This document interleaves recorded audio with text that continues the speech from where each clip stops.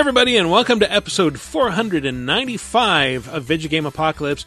I'm your host, Michael Raparez, coming to you from the spooky Paul Fierce Memorial Studio of the Airwaves. If you want it to be the U Memorial Studio of the Airwaves, go to patreon.com/lasertime and join us at the $20 level. I'm, of course, speaking in that ridiculous tone of voice because it is our last show of spooky season, so we're going to lean into it. But first, who's joining me? The man who's finally seen every Child's Play movie, Chris Antista. Light Patreon LaserTime plug there. Congratulations. And the Slayer from the Himalayas, the Matt from way back, Matthew Allen. okay.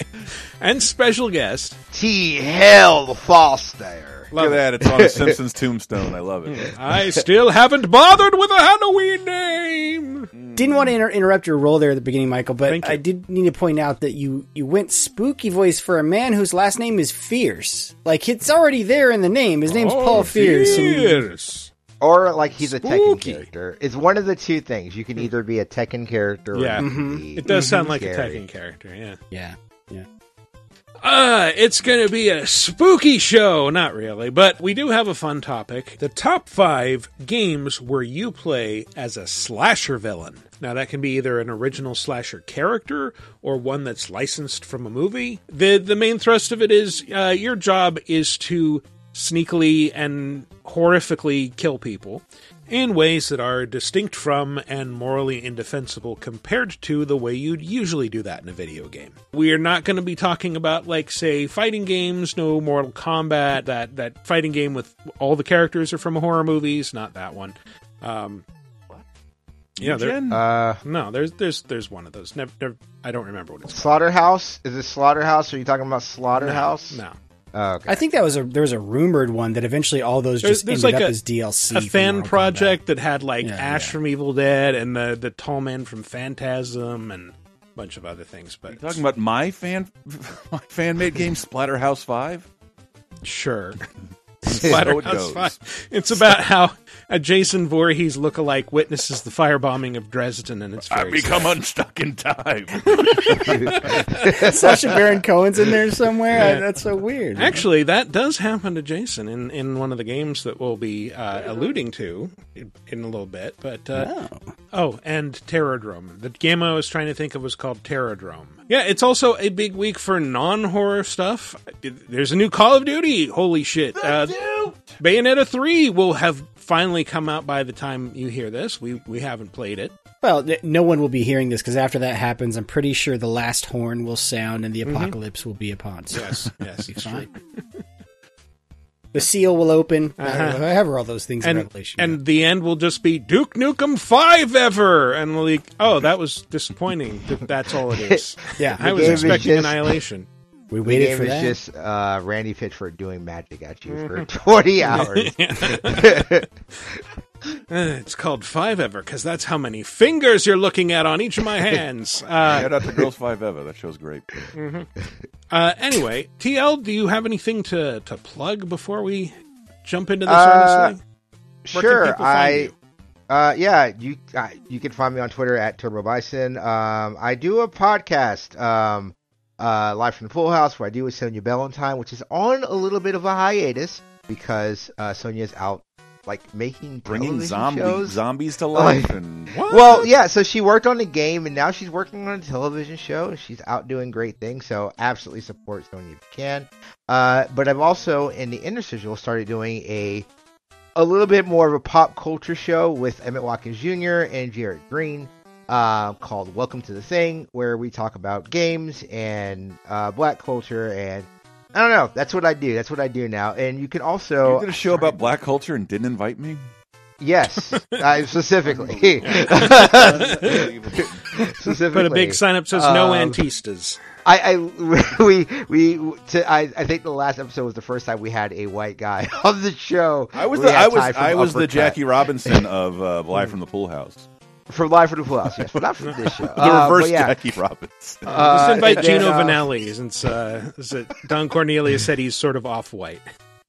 And then I have also I'm starting Give to Michael write some props for quoting Don Cornelius. What do you want me? Yes, I know. Soul No, Train keep Host? going. It's Soul Train. I don't want a so, cookie. yeah. I shouldn't be rewarded for knowing something I should already know. Also, I've started writing again, so terrobison.substack.com. So I have been canceled from my New York Times article and started writing on Substack. I'm not canceled. Maybe yet. Please do. But yeah, I started I would writing love on a Substack right about now. And and other stuff that I have in the pike that I cannot talk about yet, but look for it soon at the beginning of the year. That's it. That's all my plugs. All right. Awesome.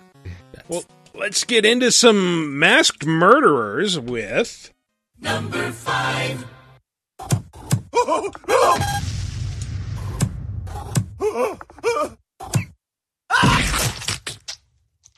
Okay.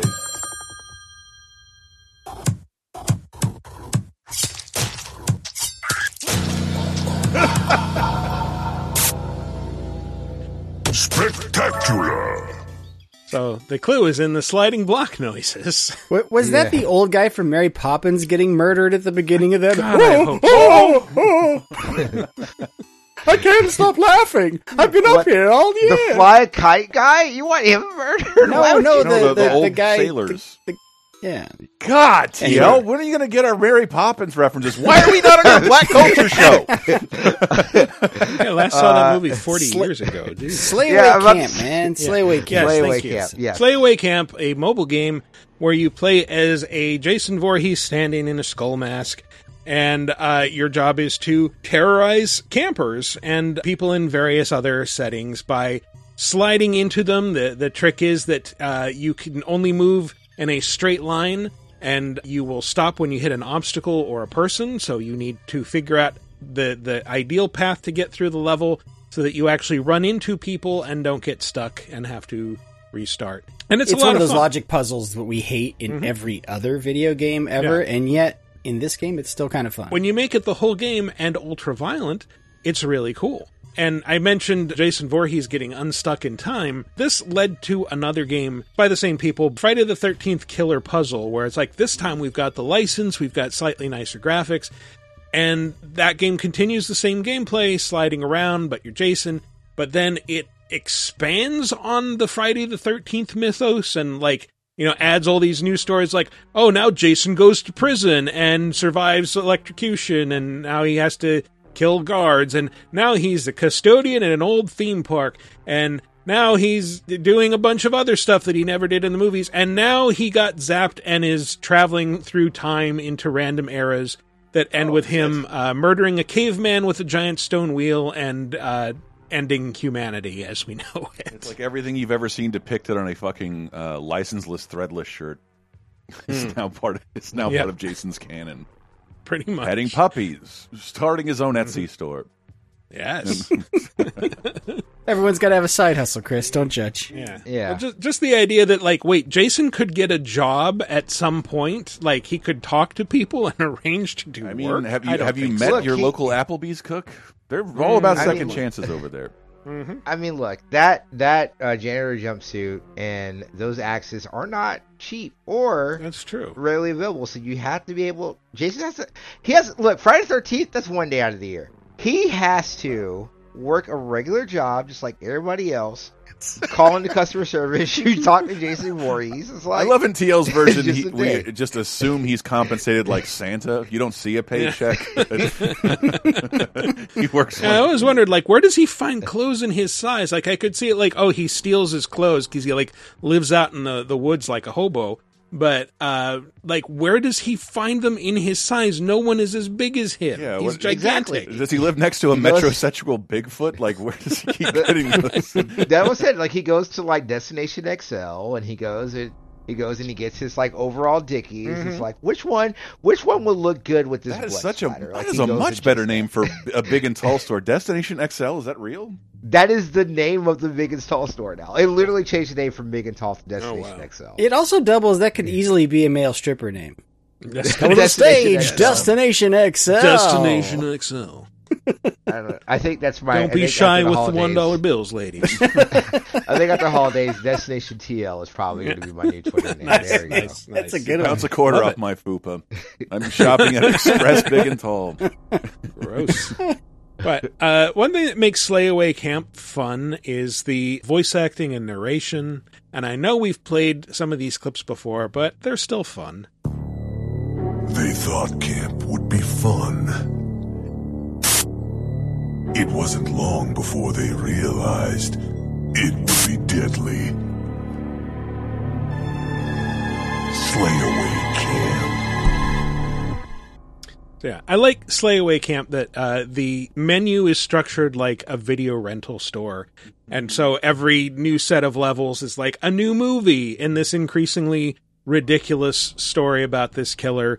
And as you get through the quote-unquote sequels, the narration becomes sillier and sillier. They thought it was safe to go back to camp, but it wasn't. They thought the nightmare was over, but it still wasn't over. School is out for summer. School is out forever. Because they're dead. They thought the beach would have lots of sand, and it did. The Big Apple just got sliced and diced. And the apple core thrown in the garbage. The apple core is a metaphor for their heads. Right. Because Jason literally punched off a dude's head in that movie. It's true. He Six did. Manhattan Yeah. Part 8. Thank you. Mm-hmm. Elm Street One of those Nightmare, things that- now 3 seasons complete. Patreon.com/lasertime. Wow, congratulations. Where you and other people discuss horror movies? Indeed. 3 franchises down. What will we do next? Tune in next year if we're all still alive. Candyman. All Candyman. Farewell to the There's 4 weeks of flesh. I can talk about the Candyman. best Candyman. I mean, that'd be a great mini season, right? How many? Are there 3 There's Candymans 4. total? 4 with the remake? Therefore, yeah. Yeah, but 4 seems like kind of a backstop for a lot of horror franchises. Like hit 4 and that's it. Evil Dead, Or It's you, a good run. or It's you a good go run into at that space. or you go into space, or to the hood twice if you're Warwick Davis. Yeah. Sure. Oh, Yeah. did Leprechaun do that They did. twice? They revisited it. Okay. This is the only time I'm Uh-oh. ever going to say this. Uh-oh. No. This is the only time I'm ever able to say this. So, a couple of years ago, I went to LA, shot a short, and randomly, Sam and it's me, Sarah, were in LA at the same time. So we went to go meet up at the bar, and at the fucking bar, they were showing Leprechaun in the Hood randomly. This was in March. Not even like, it wasn't even like St. Patrick's Day. It was just like, I wonder if it was like Leprechaun in the Hood if was you the- go to like someplace in Europe and there's like a famous old movie shot there, they'll just run that movie on repeat. Maybe there's a scene in that bar Yeah. in Leprechaun into Hood, or Back to the Hood, I believe it's called. We can pronounce it Yeah. like that because the Leprechaun producer said so. yes, the authority of how to say the Hood, for sure. Just going to point out the excellent wordplay from TL. He went to shoot a short and then saw a Leprechaun movie. Sleepaway. Slay Away Camp. Slay Away. Yes. Thank you. Slay Away. Are we Camp. still talking about Slay Away Camp? Excellent. Yeah, well, we're trying to. Okay, It if we is. get It it- is a fun little puzzle game. I still strongly recommend it. It's really it's on Steam cool in a and- complete edition for like Yeah. 1,000,000,000% off. It's a $10 game that is now Yeah. like $1 with all the DLC for $5. So I think on iOS it's $1, isn't it? I'm It's sure there's dollar a game. It's- similar pricing structure, but it is like it's part of Steam's mega Halloween sale, which makes me wish I had a Steam capable computer right now because it's all horror-y games. Probably the stuff we'll be talking about. And I think that there's another bundle that includes all the Friday the 13th puzzle stuff as well. Oh, that's right. Yeah. They added like a DLC pack to that Killer thing? puzzle. Like a couple. Yeah, not a whole lot else to say about that other than that, it's awesome and you should play it. But now we'll get into more simulatory territory with Number 4. Total defluffication! You defluff them all! I know what this is. Yeah. Yeah. That was the worst job I ever had on a porn set. The defluffer. Nick Fluff. You just gotta make everything less sexy. Yeah, now make sure so this guy's embarrassing. flaccid for your show. That's what they employed on Game of Thrones. Chris, could you come out dressed like Jessica Rabbit? You got it, boss. This would be one not T-Bear. The Naughty Bear? Naughty Bear, yes. The Naughty Bear. No, this was a game I remember getting, like, it did not review well, except for the review I wrote of it, which I think I gave it like a 7 and an 8, somewhere in that territory. But it was like, people were like pissed at this game. How dare it try and be funny?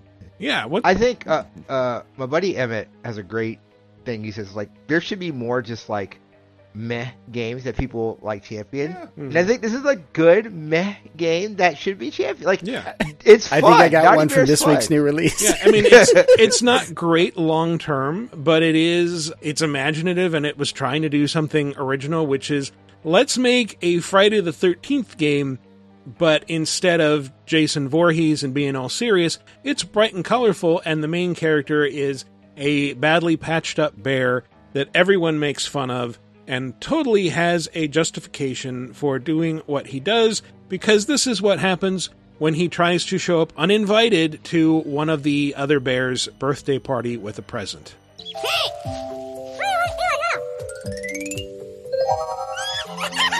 Laughing at his present. Gosh, Naughty, how insanely rude of Chubby and Giggles. And after you went to all that trouble to make a present...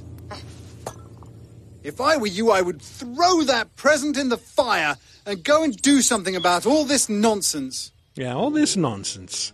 The charming English narrator directs you to kill, which you can do. Like, I was looking up various videos of this, and one of the more annoying ones is like, 100% perfect score, and all the guy did was running around endlessly scaring the other bears until, like, because I guess that way you get the biggest score multiplier, and eventually you can scare them to the point where they commit suicide.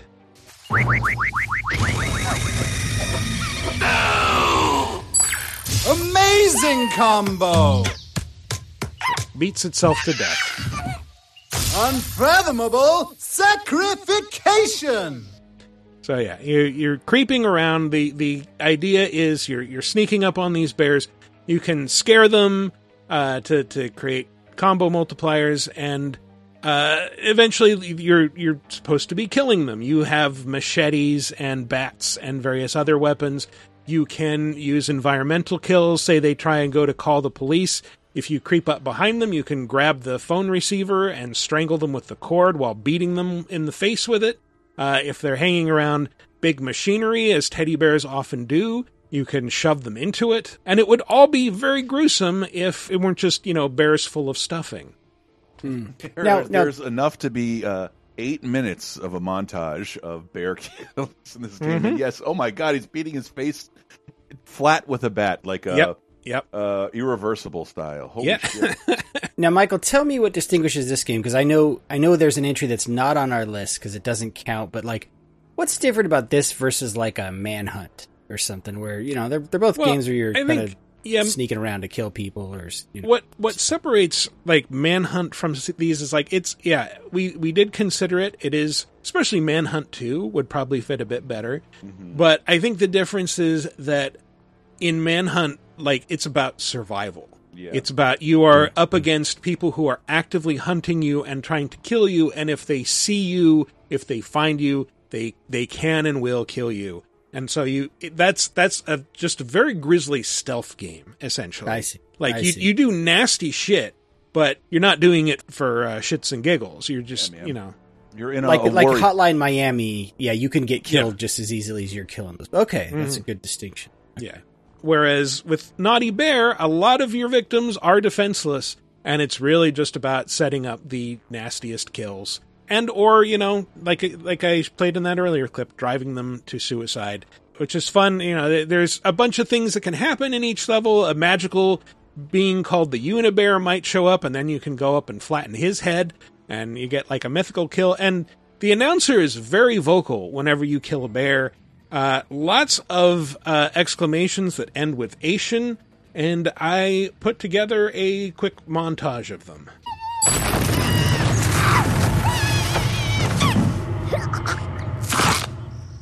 Closet elimination. Great nullification. Rotary DJification. Confection extermination. Manic mixing mutilation! Enraged Arcadination! Enraged Arcadination is when you slam a bear's head into the arcade machine that they're playing and it electrocutes them. Just sounds like when white dudes try to write rap for the most part. Just like a bunch of Asian words. I think it's pretty bad. Yeah. Pretty bad. I am shocked to learn the developers of this went on to make another thing on our list. I did not know. I mean, they've changed their names and through acquisitions, but yes, that their claim to fame is something we'll be talking about in a second, and it's so odd if you think of Naughty Bear as a stepping stone to that. I can't believe you're spoiling Barbie Horse Adventure already. I'm not. If we were most to talk slasher about game Horse of them all. Hosen, I would have. I would be a lot drunker right now. I mean, Love you Horse say Hosen. that, and I guess we'll talk about it when we get there. But like, you can see the threads. The DNA transfers over. Like, this is a very effective slasher game, and I think maybe people didn't quite know what to make of it. Like, it doesn't always give you direction, and some people like that whole sort of like, oh, he's by the phone, beat him with the phone now. Oh, he's over by this bucket of acid, dude, dunk him in the acid. Like, to some people, that's not very appealing. I like being a bad guy once in a while. It's fun. Yeah. The other game we're talking about is Sniper Elite 3. Yes. You shoot him right in the nuts. Mm-hmm. It goes from murdering and stuffing into shooting someone right in the Thank God balls. they rendered that in super slow-mo. Oh, it's fantastic.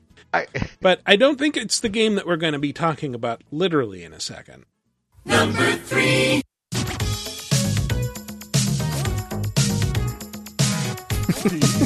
The British.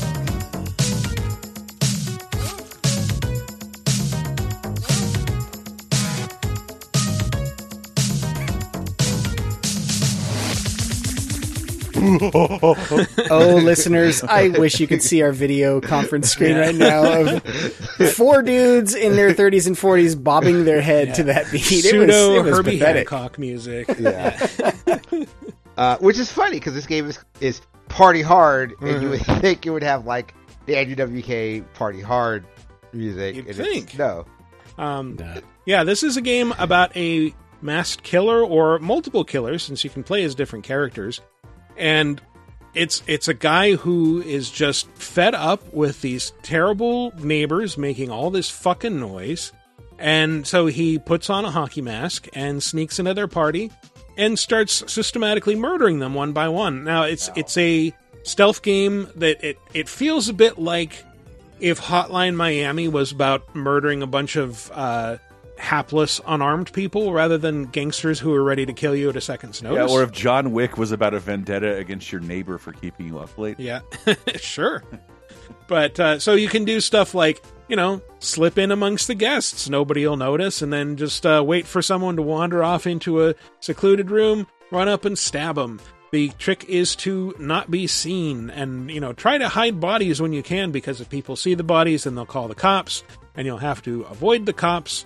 A bunch of other things that can show up. You can start a fire somewhere, and firefighters will show up and put it out, and in the ensuing chaos, you can murder more people. And the graphics in the first game especially are pixely, but it works well for the theme. But I love the aesthetic, and it made me wonder, because both this and the last game on our list, they're both based in the 80s. Is that just because that's like the height of VHS I think, yes. slasher horror movie? Yeah, that's the golden age of VHS slasher horror. I should say this is based in the year 2000, although, the aesthetic is very 1980s. I also think, you couldn't, and I haven't seen the latest Halloween movie, and I won't, because I think Halloween's a dumb series, but that's just... It was a little disappointing. But I do think, it is very hard to think of, could you do a contemporary... the slasher, as we know it, it would have to be changed if you did it contemporarily, just because of, how we live in the society. But the 80s was such a wild time, and you can't really, get with people. So, yeah, people are getting picked off. How would you know? It's just they were gone. So, it's just that setting makes more sense and someone's going to murder you in the next room type set. It's true. It's before cell phones, which always Before helps. cell phones, yeah. And now we just are walking GPS. Like, if it's like, oh, damn, I saw that Janice was murdered. Let me not go there. Or like someone would tweet through it. Like, they'd be getting killed and be like, oh my God, photo. Like, it would be something like that. Don't get enough knife maniacs in real life. We don't get enough, like, jump rope villains. Like, people like, I'm going to whip you with a jump rope. Like, that's what we need. Yeah, that's like something out of a children's comic book. Like, you can't handle the awesome fury of Jump Rope Man. Whip, whip. Oh, no, he's chasing us off the playground with his jump rope whip. I mean, you're just giving Capcom ideas for Mega Man villains at this point. Hey, I'm just Capcom. I'm an ideas guy. Jump Rope Man. What about another Resident Evil? I love it. You gotta stop him. You gotta stop him, Jump Rope Man. Yeah, there is a plot line getting back to Party Hard that has twists and turns and takes place mostly as an interview between two detectives. Can you describe to me exactly what the Party Hard killings were? They were a series of murders strung across the U.S. during the autumn break of 2000, exclusively taking place in and around house parties, rooftop parties, cruise parties, you name it. This guy was there, stabbing his way through the crowds. And what was the motive, Mr. West? This guy, he just wanted some peace and quiet. Turns out he is the actual executor of the Herbie Handstock. Whatever, this joke, fuck this joke. I already went out. I went out of this bad joke. He's stalking rooftop parties. Nobody in a Switch commercial would be safe. No. Everyone run. Also, the autumn break kind of got me. It's like I had to look up, like, wait, what country is this developer from? Because what the fuck is an autumn break? Yeah, we're Americans. We don't get any autumn breaks. No, that's when we go back to shit. Yeah, we send our kids home with more school, and we work through our holidays, damn it. Rich people get that shit, because I didn't know about, Ski Week until, you start to have some wealthy friends. My good man. When do you go to Aspen? What in the white knots is Ski Week? What? You've never heard of it? Well, you're in Florida. No, Ski Week is a thing that, rich people take off a week in, the late winter, early spring. Like, it's kind of like an early spring break, and it's they will get a week off school, ostensibly for skiing. To go skiing. Yeah, or cocaine. I will say... We all go to Tahoe or maybe the French Alps or Switzerland. It depends. It really depends on what rates are going on JetBlue. I will say, when I moved... Like the rich JetBlue. We're not going to go JetBlue. You really enjoy I like the extra leg room. I watch amazing. I can watch any episode of Twilight Zone I want. That's the point. The rich people, record scratch, they would look at Chris and know he wasn't one of them. He ends up in a Wicker Man. I was going to say, I didn't realize people had extra days off until, I moved to the Gulf Coast when I was in high school. And Mardi Gras, people don't know this, people in, the Gulf region have, an extra week off for Mardi Gras. There's just parades that happen all the time leading into Fat Tuesday. So, I'm not shocked about Ski Week. I feel like it's a very wide experience where it's just I would be like, you're going to go to Ski Week? No, actually, I'm not. I mean, I'm going to say I'm being white. I would innately be good at it in my late 20s. Turns out, no. And I have always gone with people to stay for the free room and board and frolic in the snow while they're paying to go up on lifts and whatnot. Mm-hmm. That's I will drink in this hot tub in the snowbanks. It's wonderful. Party Hard's really cool. The sequel involves the killer getting put on meds and having a boring, mundane life and deciding, you know what, this sucks. I want to go back to killing now. And it's looks a little nicer. The levels are a bit bigger. You have a camera that follows you through them rather than just, seeing the entire thing in one screen.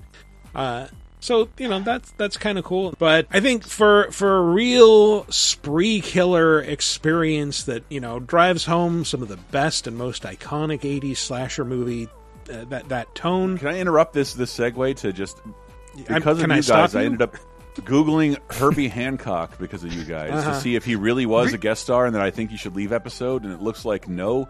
But I did not know he composed the music to Fat Albert. There's your TL trivia drop there. First of all, I do that. Secondly, I didn't know that. Is there a reason why this guy looks like Casey Jones? Is there a reason like this guy looks exactly like Casey Jones? The party hard guy, you mean? Yes, the party hard guy. Well, I mean, Casey Jones was trying to look like Jason a little bit. Yeah, Casey Jones was trying to, like, what if Jason Voorhees, but also Spicoli? Little bit longer hair. He let his hair go just a little bit. True. Skip class most days. This guy's sort of like a Michael Myers, Jason Voorhees fusion, where he's got, the cool hairstyle and the sort of, human powers, but relentless murderer. Still love the fact that we have, like, we as a culture can distinguish when people say Michael Myers compared to Mike Myers. We can keep them separate in our heads. And we don't immediately say, oh, behave. And that would be Halloween Kills, like, take off the mask and like, what did you think it was? Michael Myers? I mean, have you seen Mike Myers lately? His face is looking a little bit like that. Never mind. That poor man. I gotta say, his face looks like an inside-out William Shatner. Well, I mean, there's been a little plastic surgery. I mean, they are both becoming the same face, now that I think about it. I'll take a little detour to talk about the Halloween movies for a second. What do you even call that style of movie? Because I don't think you can call them horror movies anymore. No, like they're barely thrillers. Is it? They're not. Yeah, they're not thrillers. No, like I said, I am not a fan of them. Especially like being. I think I was too old when I watched the first movie. Like it's ridiculous. It's just like everyone's like, "You're crazy, Jamie Lee Curtis," and you can obviously see Michael behind the tree, and it's like, no, there's a fucking 6'7" dude behind the. What are you talking about? Yeah, if every Seinfeld every Seinfeld plotline can be negated with a cell phone. The entire concept of the original Halloween is ruined by Ring doorbells. Exactly. No, he was there. Right? Laurie Strode is correct. Yeah. Well, like we got him. I watched the first new one. That was like the first, non-Halloween 3 Halloween movie I saw. Loved it. Watched the original. Was like, wow, this has almost no body count. Watched Halloween Kills. It's like, yeah, this is really fun. It's not scary. And then watched awesome. Halloween Ends. And it's like, yeah, that was a disappointing like whiff. To end I've just big seen loud trilogy with so many people like no they were trying to thematically be like Halloween 2 and 3 because 2 the body count is up and 3 isn't really, as in Halloween Ends, isn't really about Michael Myers. It's about somebody else, and I just think like, well, then that's a dumb decision. It is, yeah. That's a thematically dumb decision. Is it in the theme of dumb? I think it's dumb. Who knows? Maybe it'll look better for years from now. Maybe. I can't imagine. But anyway, I already did the segue for this, so let's just move on to number 2. Who is the fairest one of all? Oh my...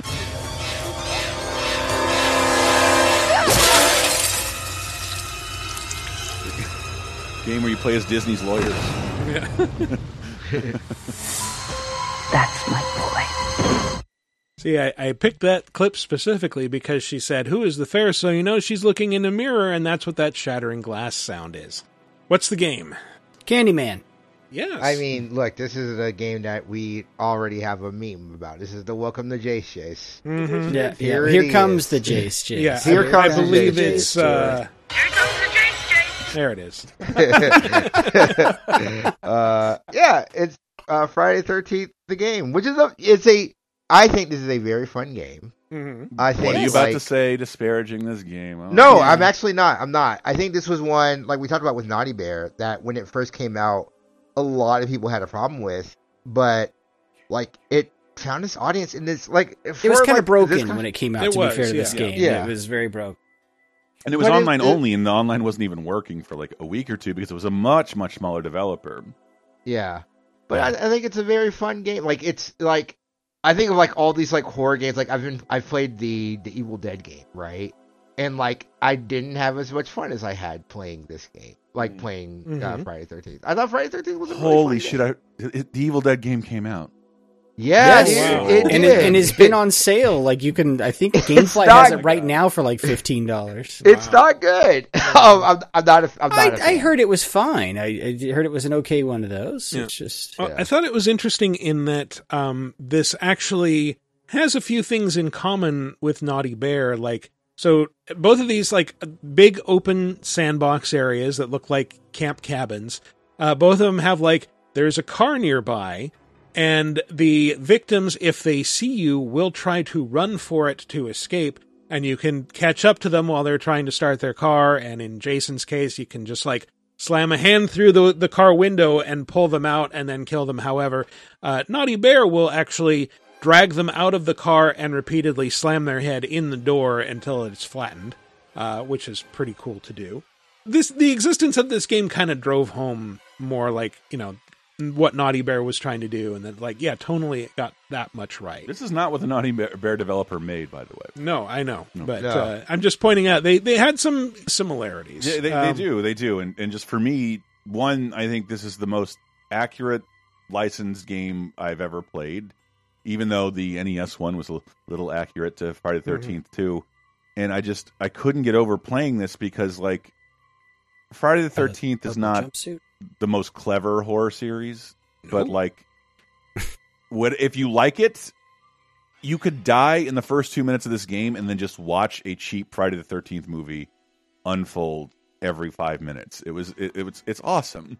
It's just so much fun, and I love how it explains what Jason does. Yeah, and like it establishes, no, he really can not exactly teleport, but he can move like, you know, the camera in Evil Dead, Yeah. like really quickly and invisibly. And yeah, if you're a survivor in this, I remember it being fairly complicated where, you know, like, oh, you have to find this battery and this gas and fix the car. And yeah. Well, there's multiple ways to escape, which one is via boat, one is via car, or you can, as we mentioned on a recent show, you can get the cops there. There's also, you can figure out like the most LucasArts ass puzzle in the world. Like, how do you kill Jason? Like, where it's like, well, first you got to go to his mom's cabin and get the sweater. And then a female player has to put on the sweater, and then you chastise Jason, and then a player has to be dead. And if you get to the phone, and you'll use the phone, and that will call Tommy Jarvis as that other player back into the game. He will be able to use a gun and shoot Jason in the face. And that's like the only. I mean, you have to get Jason's mask off somehow. Also, yeah. Well, you have to stun him a few times and get his mask off. Yeah, it's complicated. Whereas you understand why people would want to just let's all get in the boat and get the hell out of here. Yeah, we streamed this game a ton of times, and I played it a ton of times. I have never seen anybody do that. Never.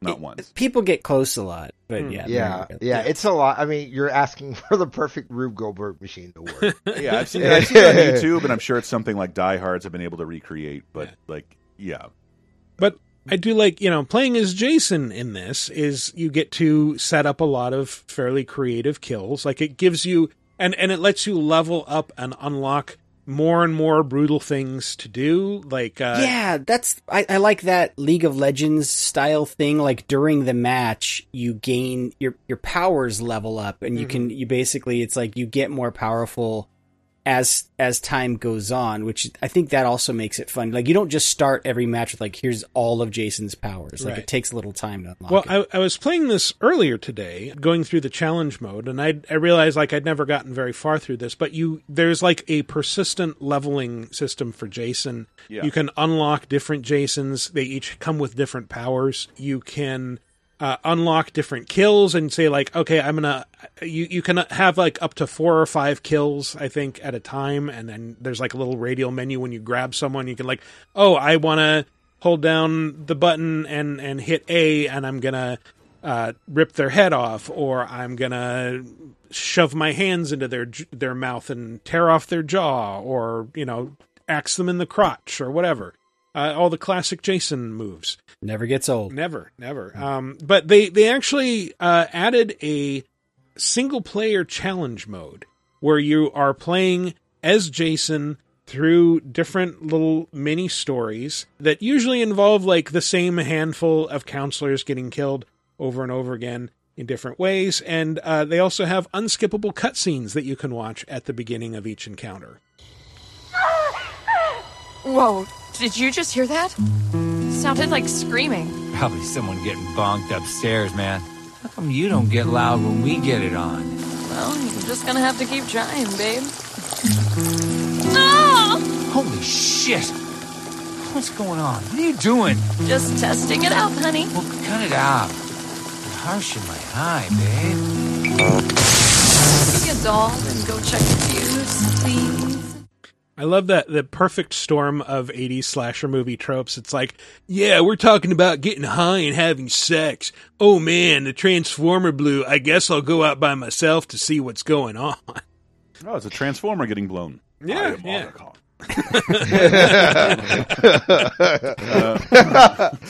Yes, that is the Allspark. Yes. Watch if you wish. Flick my Allspark.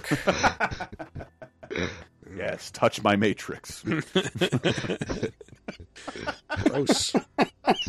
It's so I like that the guy says "get it on" too. Like, I would be embarrassed to use that phrase like to an actual human being. That's because like, you're hey, not babe. living in the early 80s. Hey babe, let's get it on. Yeah, why don't you sound like that when we get it on, man? Unless you're Marvin Gaye, don't ever say that phrase. Just I don't know.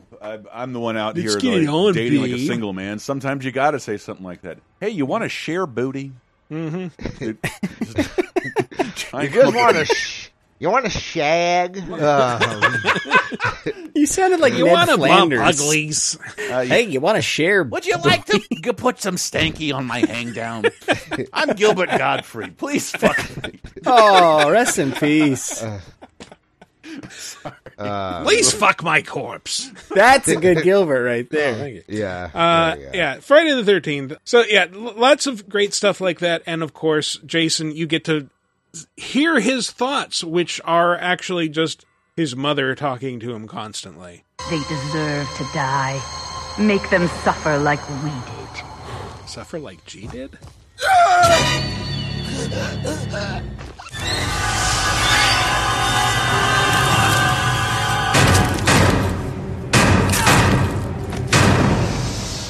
Tried to get some good crunchy kill noises in there.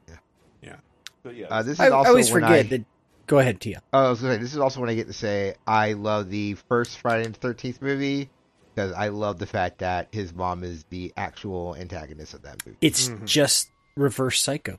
Yeah. Yeah. It's so good. I enjoy it. With a mix of Tea Party, puritanical, fuck these fucking kids, literally. Yeah. I remember, like, the first time I saw a Friday the 13th movie, it was like a midnight horror movie festival. And like in the guide, they wrote like, Jason Voorhees, enforcer of the Reagan agenda.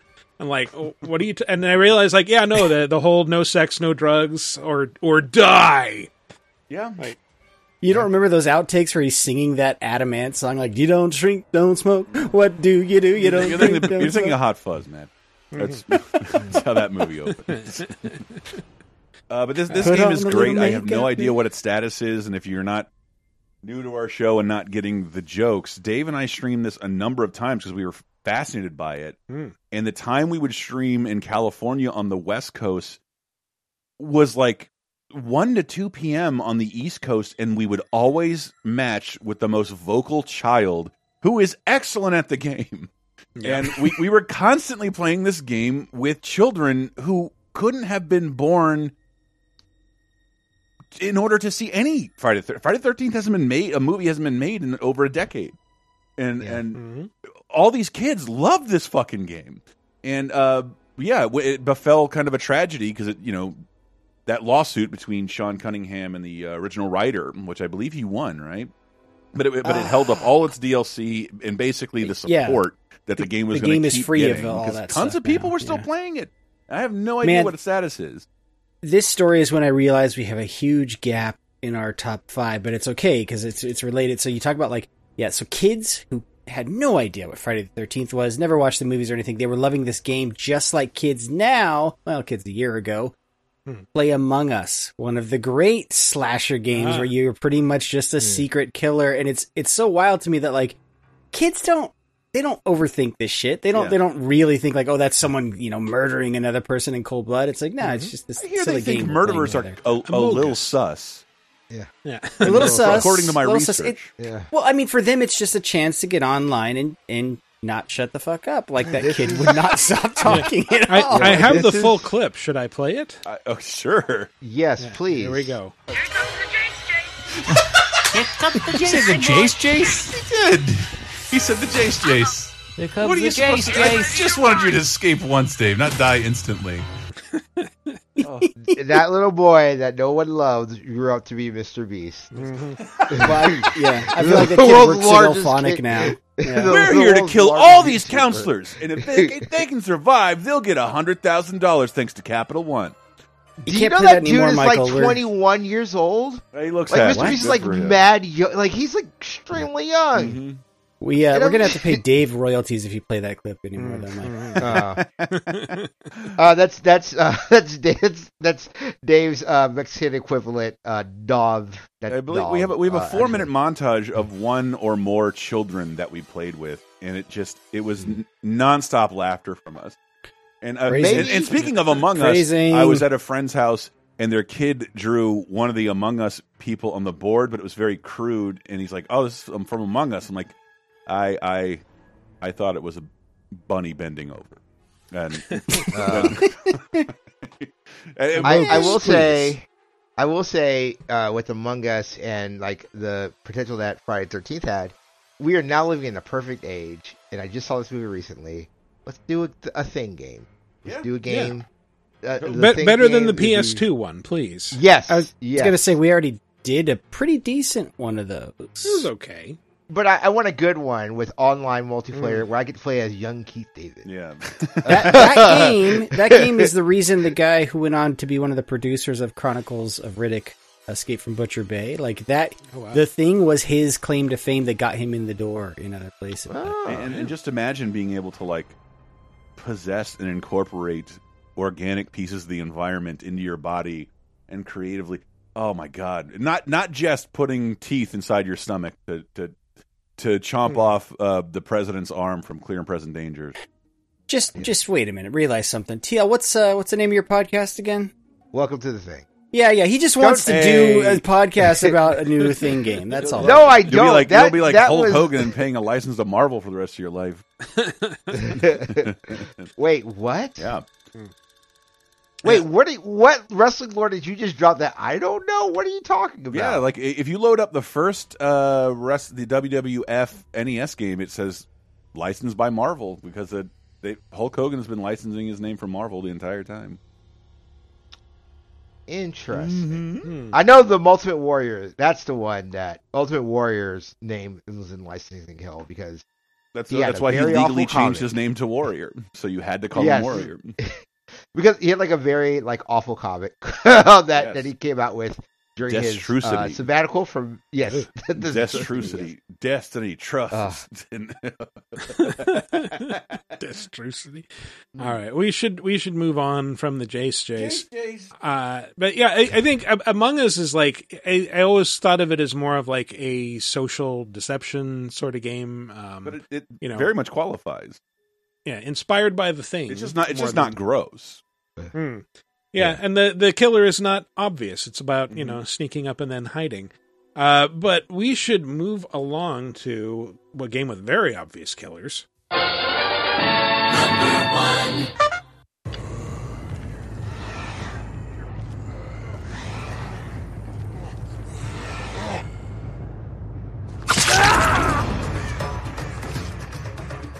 Little element of surprise there.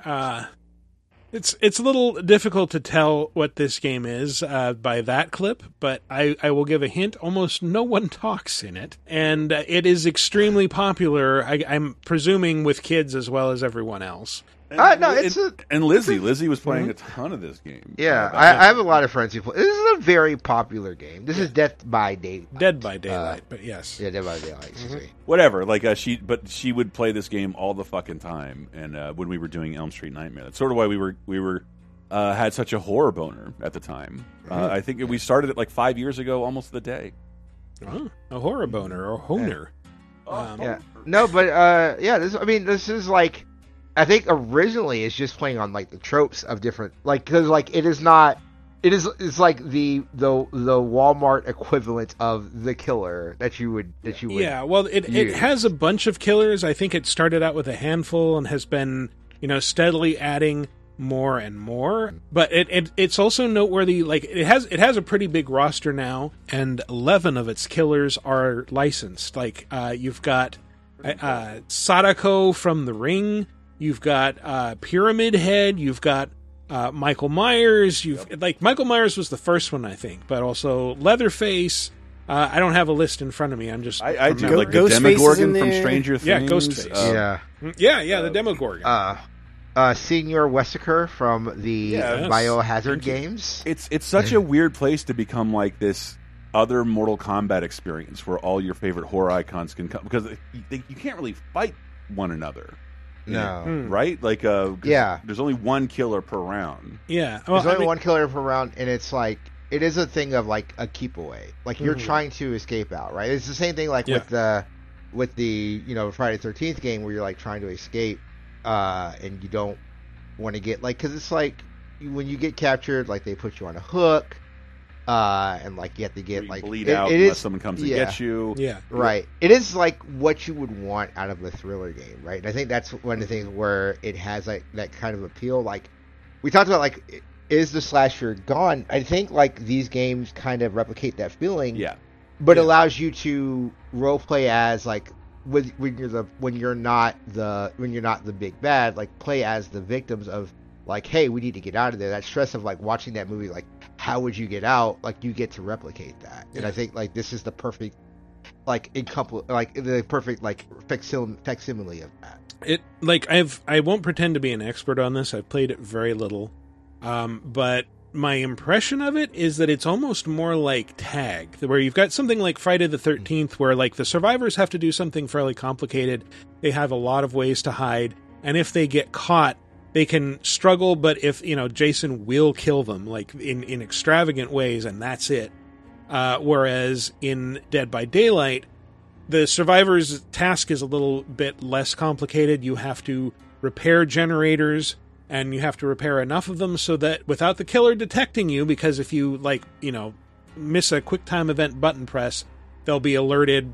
Like they'll see a little aura on the map where, with an explosion wherever you fucked up, and they'll make a beeline for your location.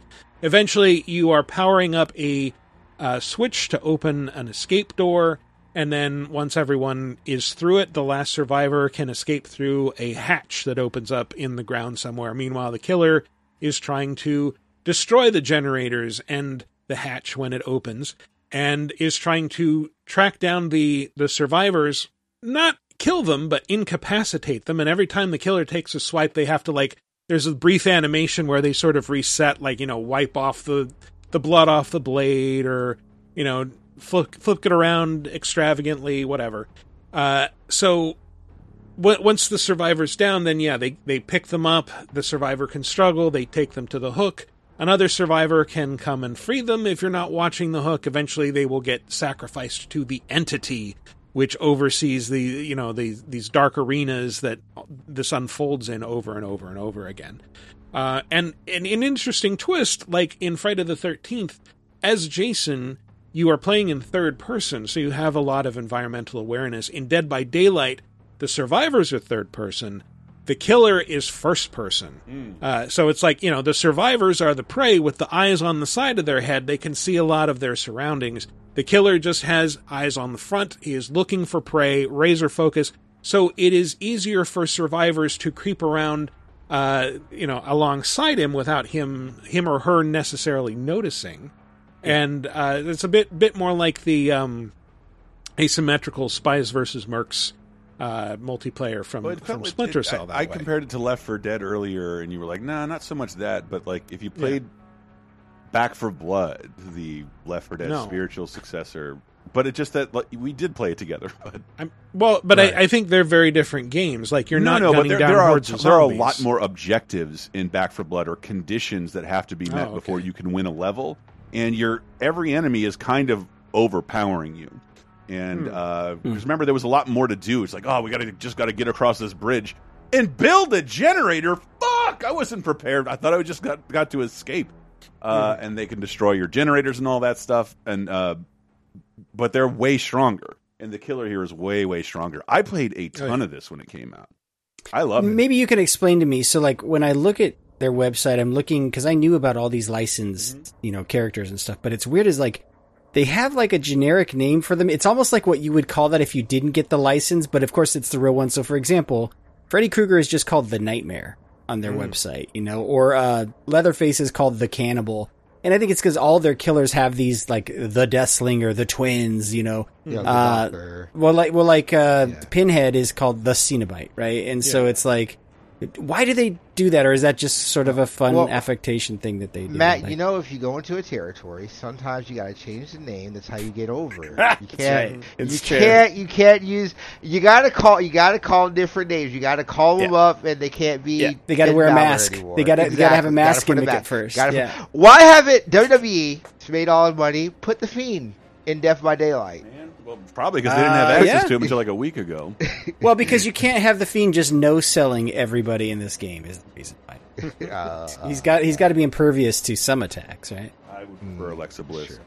I have no idea what you're talking about. Talking about wrestling. It's good again, Michael. It's okay again, Michael. I got that part at least. But yeah, like I said, a lot of this game is putting people on hooks, and boy, do I have a clip. Here's Ghostface hanging up Bill from Left 4 Dead. Oh yeah, he's crawling around on the ground. Got to pick him up. Take him over to the hook. There's crows everywhere for some reason.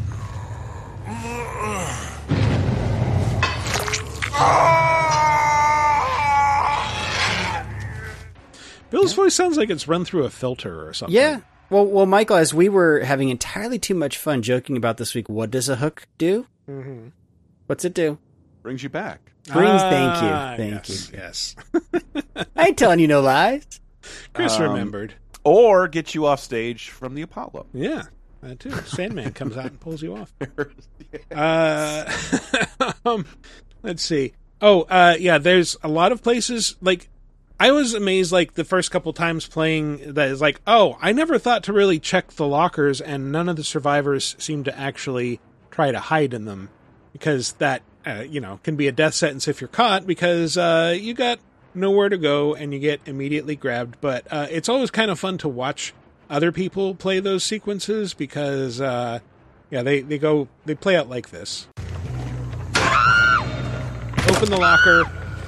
They always, like, stab next to the survivor's head. They don't stab the survivor directly. Grab them by the neck, put them on the hook. Lots of gross squishy sounds. Can you just play the first second of that clip again? That one? It just sounds like the opening for Sympathy of the Devil. Or the Okay. Yeah, the little, I know. Yeah. Please allow me. And you have, like, the bongos kick in. Yeah.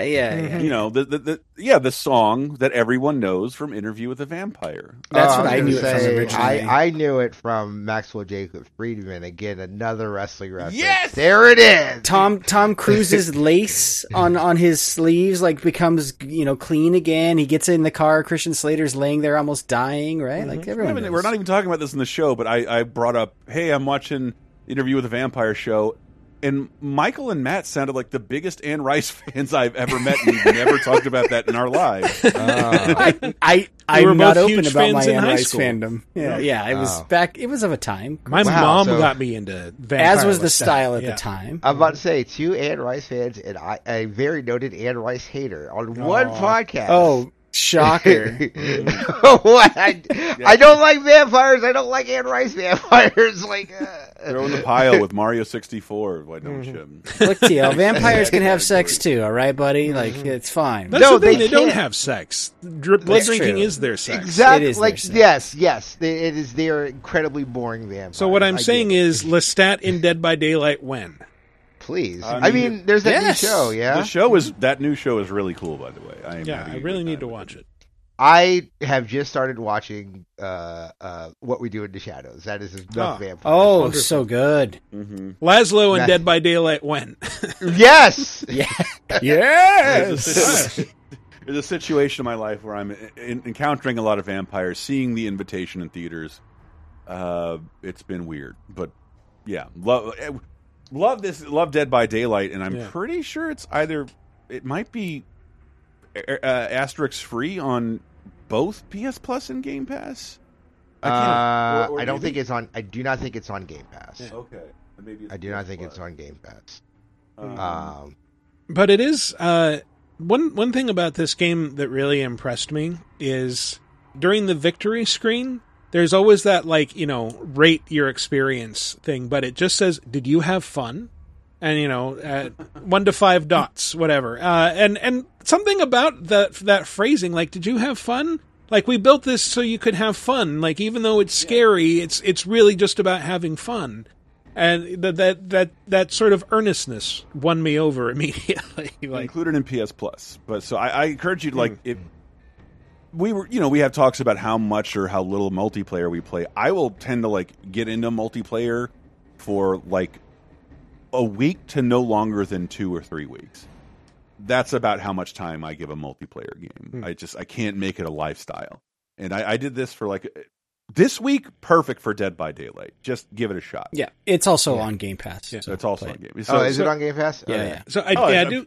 Rarely have I been so right about everything. Yeah. I do have one small issue with this, and that it's I think I understand why none of the killers talk or say anything. I think that's because you want it to be accessible in different territories with minimal effort, and B, people can talk, use voice chat, so you don't want to cover that up, have a character talk in 2 different voices, whatever. But it is weird to have Freddy Krueger in a game where he doesn't say anything other than I mean, give me my Matthew Berry voice. I need to get to the resonator, bitch. Also, the Freddy Krueger is based on the whatchamacallit, Rorschach guy, Freddy Krueger. Right, Jackie Earle Haley, Freddy Krueger. That's the only other disappointment, but it is what it is, That's what the character is now, officially. Yeah, officially for the last 12 years. That movie they haven't been followed up on that movie in fucking decades. Yeah. So Bad News Bears, Jackie Earle Haley, Hell yeah. a.k.a. Speaking of Bad News Bears, featuring Arn Anderson. Yeah, I did it. This is Behavior Interactive. So is this the game developed by the Naughty Bear people? Yes, Behavior Interactive was whatever the Naughty Bear developer was. It had a really pretentious name.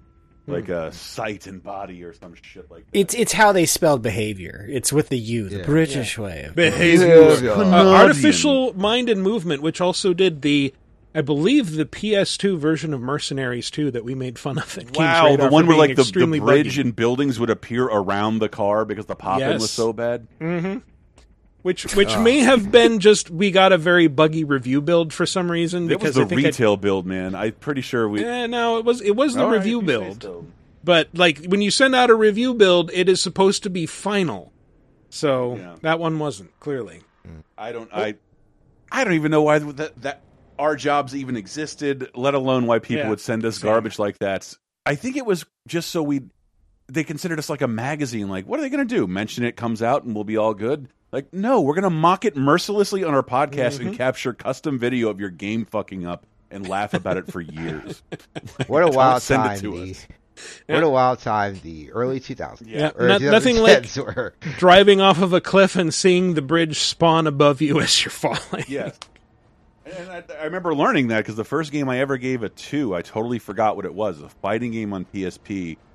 And, I talked to my boss and he's the people from the publisher are contacting us and let me guess. They're pissed. He's no, they're just happy to be being talked about. No one is reviewing this game. And this press is better than the no press that they were getting. And what? I gave it a 2. I've never... That's 2 scores lower than I've ever given anything. This game is terrible. Anyway. That's sad. Anyway, that's been our top 5 slasher games. Just like Halloween Ends, it's a little disappointing, but hope you enjoyed it. Did you have fun? Did you have fun? Don't click anything. Yeah, don't. I just pop and lock with me, people. Just pop and lock. the little Fat Albert theme song, Herbie Hancock. Boom, boom, boom, boom, boom, boom. All right. I mean, that song was too good for Bill Cosby to I just love that that bass lick. It's amazing. It's like the whole fretboard. All right. So great. Well, on that note, we're going to take a little break, and when we come back, we're going to talk about some new releases, some news, some other stuff, so stay tuned.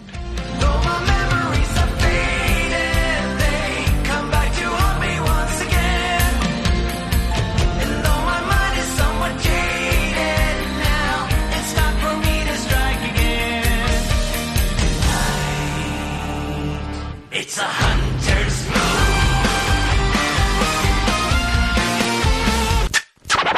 move. Let's get scratching. Would you like exclusive bonus podcast commentaries and more from the LaserTime crew?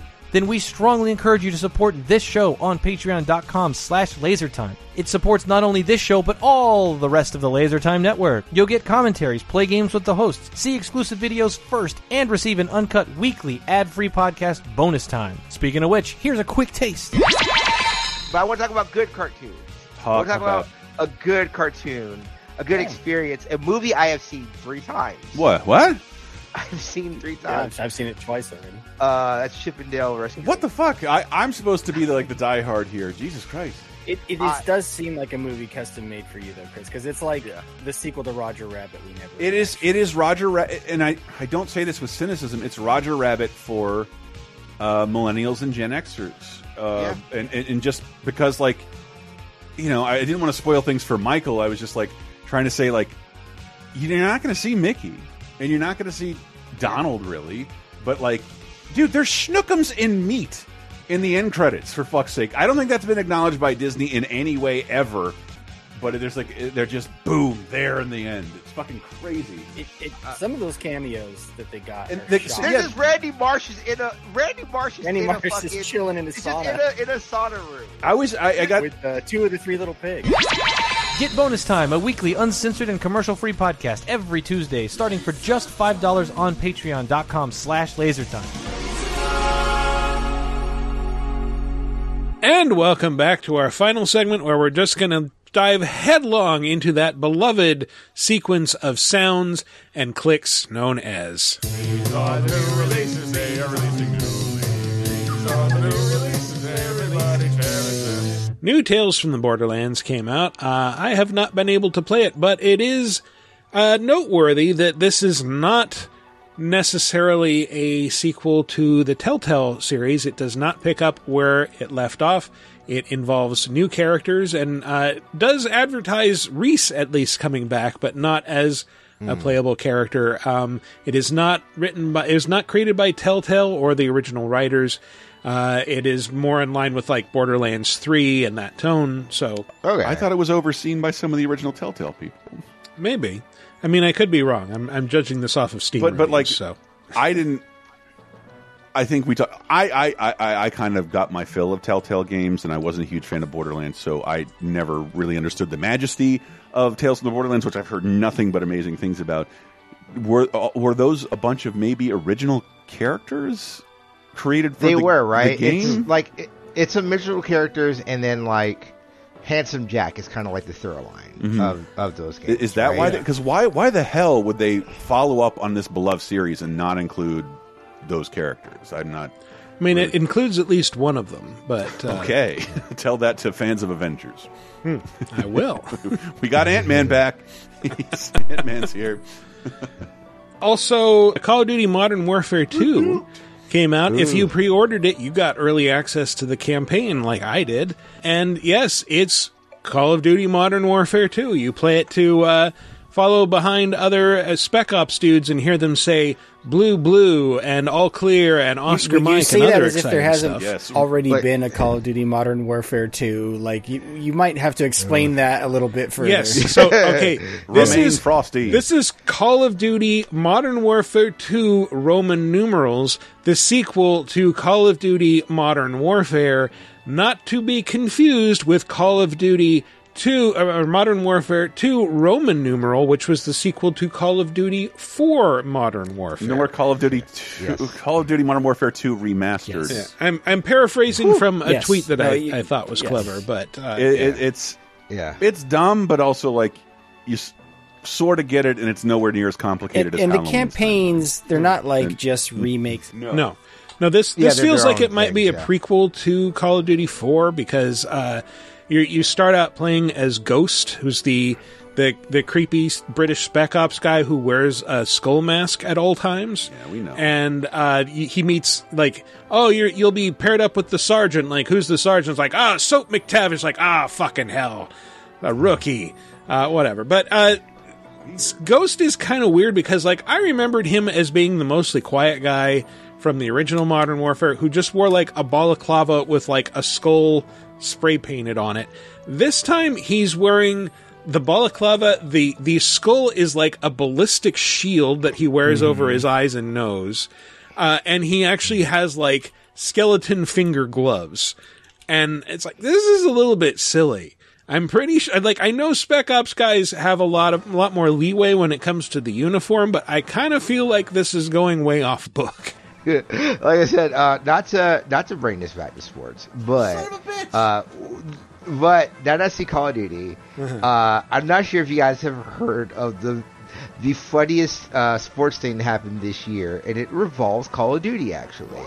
So the quarterback for the Arizona Cardinals, Kyler Murray, had to have a clause put into his contract that he cannot play Call of Duty but so many hours a day, because there was actual stats they could show when a Call of Duty dropped, he would play significantly worse. So what I'm saying is, in TL's betting tips, if you're betting against the Arizona Cardinals this week, you should, because a Call of Duty has dropped, and Kyler Murray is going to be pretty That's off. TL's lock of the week. Wow. Yeah, poor multimillionaire. He has to not play a video game to get paid more. They literally said he's not doing his quarterback homework. He's playing too much Call of Duty and not doing his quarterback homework, and it's hilarious to me. But yeah, I've only played a bit of the campaign. I do enjoy what I've played so far. It's very, straightforward and pleasing. Here I'm fighting alongside Ghosts and shooting a bunch of dudes, and it's the return of that squad from the original Modern Warfare. You've got Soap and Price and Ghost and Gaz, and you actually get to play as Ghost and Gaz, which I don't think you really did in the original. I always Modern prefer to call it Warfare Ghouls trilogy. and Ghosts. Ghosts and Gaz was just what the kids called it. Yeah, Ghosts and Gaz. Yeah. But you're uncovering we assassinated this Iranian general who was making an arms deal with Russia, and then we infiltrate his camp and he's gone, but these are American missiles. How did they get here? They've got something going on with this cartel, and that's about as far as I've gotten. That's, like an hour in. I was curious because Modern Warfare 2, we've played, at least Michael has played all the Call of Duty campaigns, right? Most of them. Most of them. That no Russian thing, will they... That to me is synonymous with one of the most extreme things Call of Duty has ever done. If the name means anything, are they going to readdress that? And all I've seen so far is that as you're playing as a police officer, you literally point your guns at unarmed people to de-escalate situations, and it looks really weird given the climate we live in now. That's in Modern Warfare 2? I think so, yeah.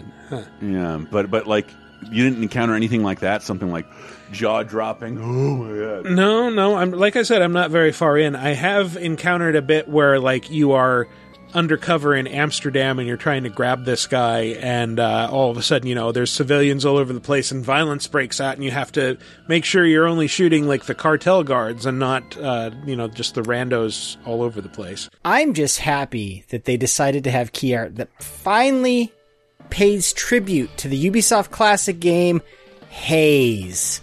Look up the cover art for fucking Haze. Yes. Wow, Haze. Wow. It's he has a full mask, glass mask that has it's a crack so you can see one of his eyes to really see how pissed off he is. Yeah, runs like Maze, plays like Haze. Reference for no one. Haze was a game with some really interesting ideas. With Nectar.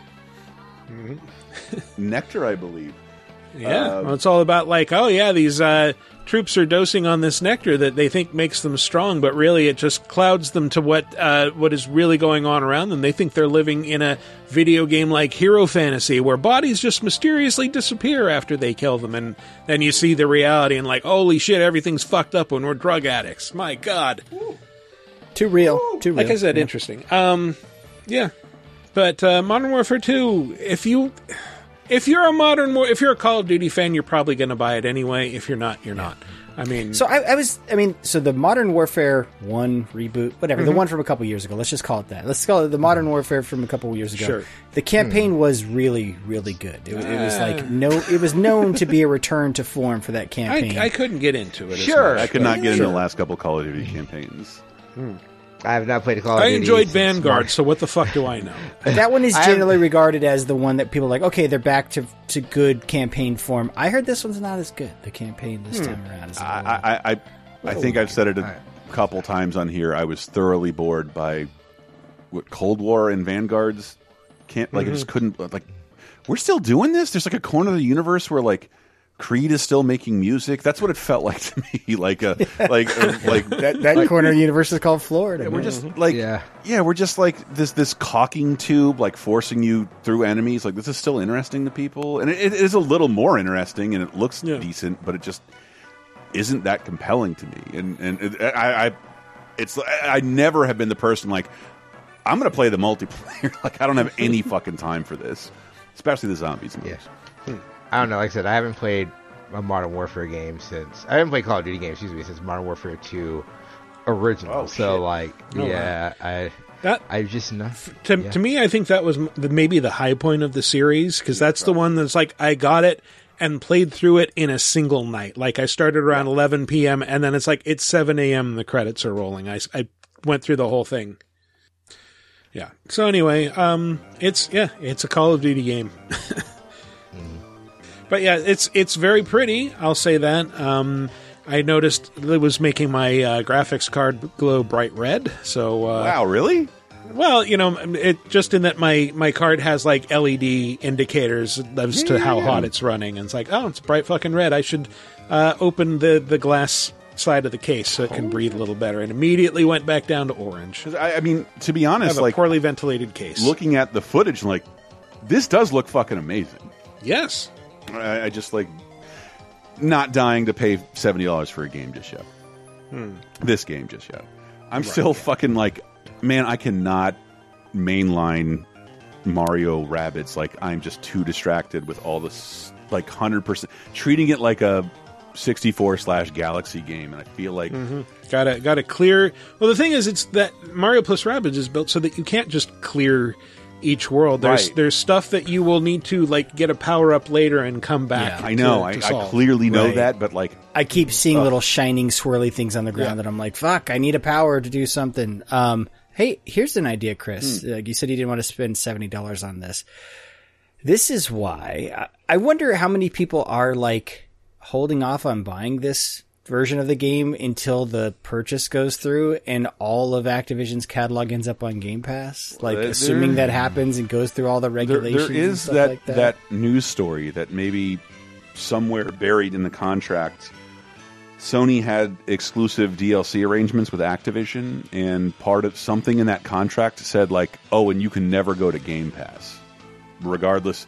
And it's the thing that's been popping up in my feeds most of all. That's what no one knows yet, whether Call of Duty is going to go to Game Pass, because it looks like there were some provisos in the original contract that Microsoft said they would honor pre-existing contracts, that at least for a certain amount of time, Call of Duty will not be a certain amount end up on Game Pass. And I would expect this one, or even the old ones, to end up there. Like, the acquisition's not even done yet, so it would. I think that would be weird though, because I look at something like, so MLB The Show is always on Game Pass now, and that is a property that Sony owns. Yeah, well, makes and makes they. We speculated that it was pressure from the MLB. Like, MLB, it is pressure from the MLB. You can't lock away our product exclusively away from everybody if it's meant to make money and grow the MLB brand. Well, but also the fact that it's on Game Pass. Like, it is just a Game Pass game. Like, when the new game comes out, I wish they would do that with NBA 2K, which I'm not going to pay money for. But, you know, they do it with the previous year's versions all the time. Yeah, but it's like in the middle of the year. I want it now. But yeah, no, I think Call of Duty. I mean, it has to go, right? Like as soon as that acquisition is done. It really looks like it's from everything I'm reading that it will not. Like because Sony is fucking pissed about it. That I think on a third party level, that's where they made the most money they'll make an entire year, and they're not going to let that go without kicking and screaming a little bit. And apparently, allegedly there's something in the contract about we'll give you this much money for this much exclusivity, and then you don't ever put this on Game Pass. Could be in the contract. I think those clauses go away once Microsoft buys the company that made those. Microsoft said they would honor all previous contracts, so it's like nope. It's why it's a news story, because like nobody really knows. We thought that's what it meant, kind of like this. If there was going to be a deciding blow in the console wars, it would be locking down Call of Duty as not only an exclusive, but a fucking free exclusive. That could sway the console wars forever after. Or at least be that thing that makes Game Pass open up on PlayStation platforms. Who knows? You guys look bored, but I love talking about this stuff.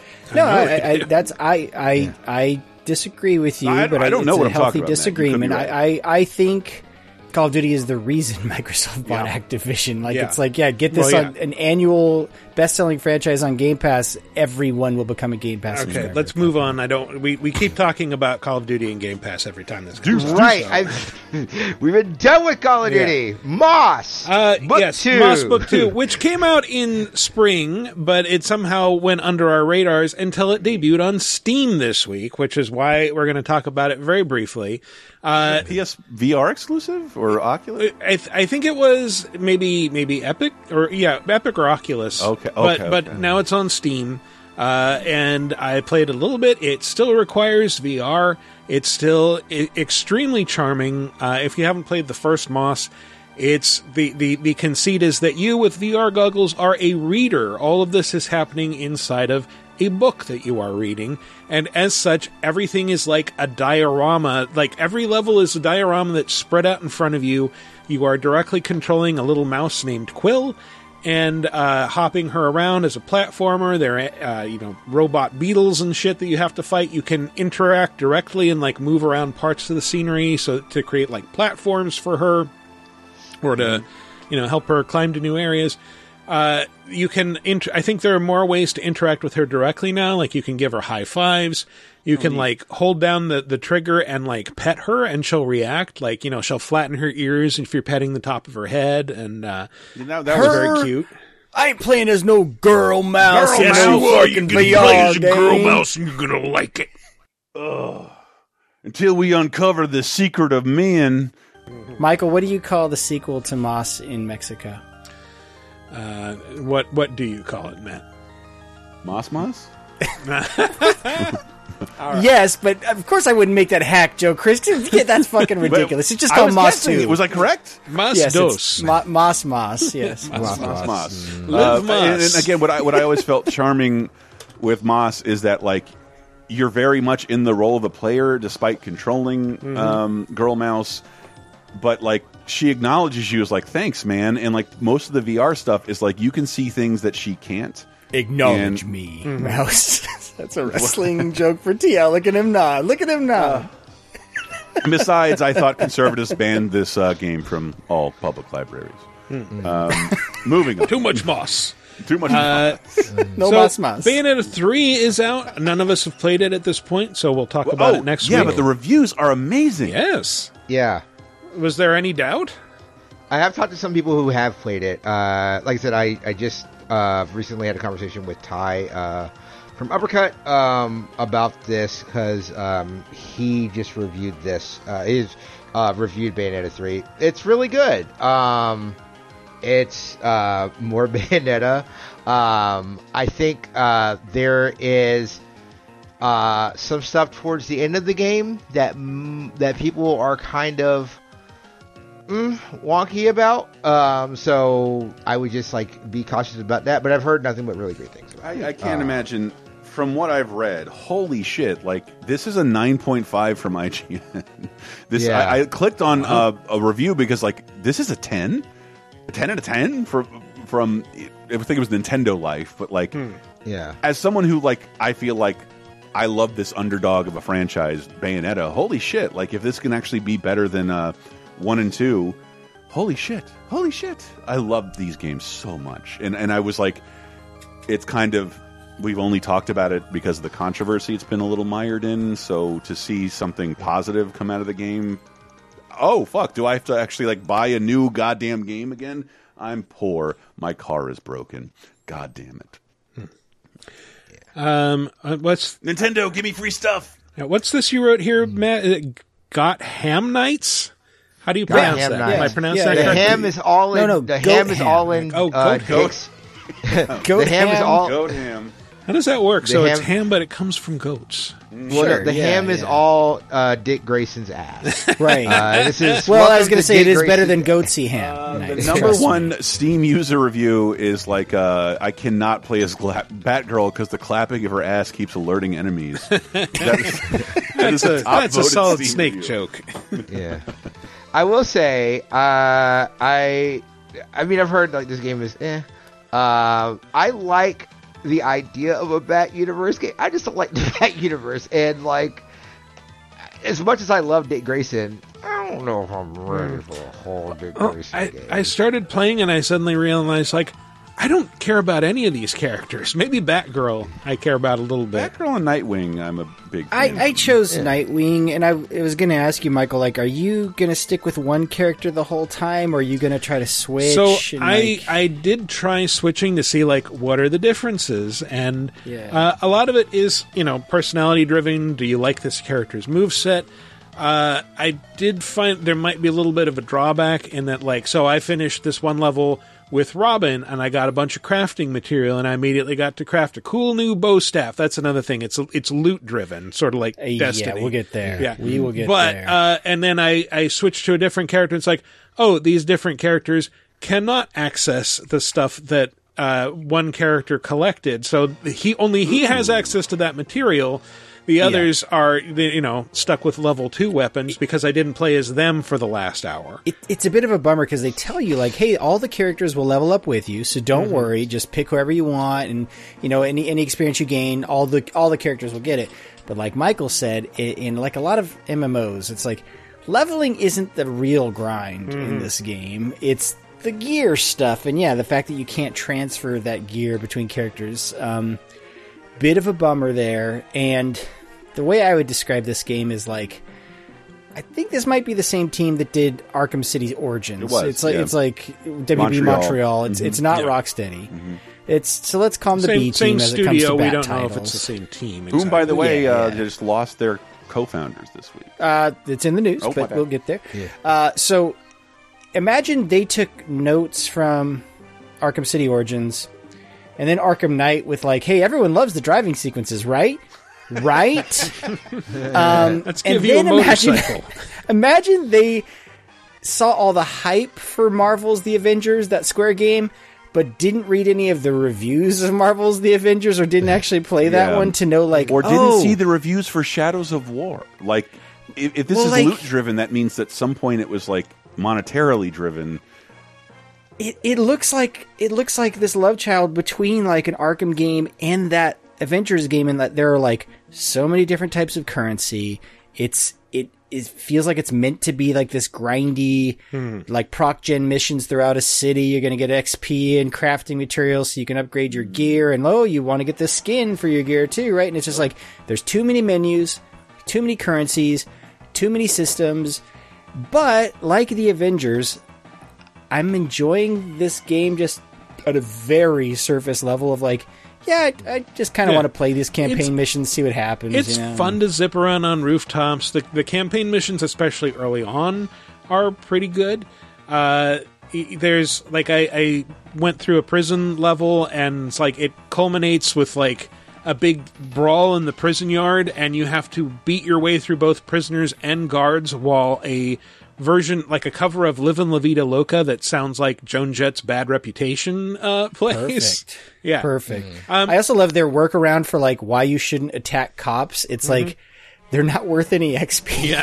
Like You won't get any it just rewards. disincentivizes you. But it also makes it very clear that the cops are corrupt and against you. Yeah. Now, it's, and I don't know, I didn't see any coverage for this game. It's Nightwing, Batgirl, Red Hood, and Robin. Yes, yeah? correct. And like the most annoying version of all of those characters you could imagine, maybe. Is it Tim Drake Robin or is it Damian Robin? I think It's that's Tim. that's It's the other Tim thing. Drake. Yeah. It's Tim Okay. Drake. Okay. And he's whiny. He's very. whiny. He's played the as like a whiny one. young college student, maybe. It reminds me a little bit of like, some of the characterizations in Insomniac's Spider-Man, where this is a world it's not tied to the previous games. It's not tied to the comics, really. It's kind of its own thing. Like, for example, one of the first case that you investigate involves the death of Kirk Langstrom, and none of the Bat family know who Kirk Langstrom is. He's the Man-Bat, for those who, follow the comics. Which you can kind of pick in that mission. It's like, oh, he's experimenting on animals. And, it's like, oh, of course. Yeah. But yeah, it's... that's one thing I kind of don't like about this is like, no, just put it in that universe. Like, make a fucking decision. Because this game, it's not really a spoiler. It literally starts in the first 5 minutes with Batman dying. Yeah. This game also starts with like a 20-minute CG sequence. I'm like, this is where all the money went. Like, this is like the longest CG sequence in history. And it's not tied to his ambiguous quote-unquote death in the Arkham I meant to look games. it up. Yeah, what I know there's a secret ending there, but it is... That's the thing I'm most baffled about, is like, I was just looking at... I mean, Rocksteady has made one, like, non-Arkham game at this point. Urban Chaos. Meh. Yeah, Urban Chaos Riot Response. Arkham Asylum 09, 2 years later. 2 years later, Arkham City.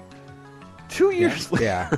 And then, like, it takes a little while to get Arkham Knight, and then just like, man, what is the hold? What? Damn, it would 7 years. 7 years since Arkham Knight. Yeah, seven fucking years. And but this this isn't Rocksteady. Yeah, no, I not know, Rocksteady. but like as someone who and like, I was making the point that not inviting so much an exploration of Arkham Knight, but saying it doesn't follow that at all. It crafts a new thing where Ra's al Ghul invades the Batcave and is fighting Bruce Wayne in the opening sequence. That threw me off because I'd always heard him referred to as Ra's al Ghul. Really? And I know it depends. Yeah, I think didn't the movies, It's Nolan movies say Ra's al Ghul? Yeah, but it is Ra's al Ghul is the correct way of saying his name. Just threw me off because was that Liam Neeson played Ra's al Ghul? Yes, right? Like, yes. Oh my god! and that guy from Ninja Turtles 2. The Naked Guns, Liam Neeson played. Look, that could work, man. Yeah, I think it's brilliant. Look up Liam Neeson, I Have AIDS on YouTube. It can work.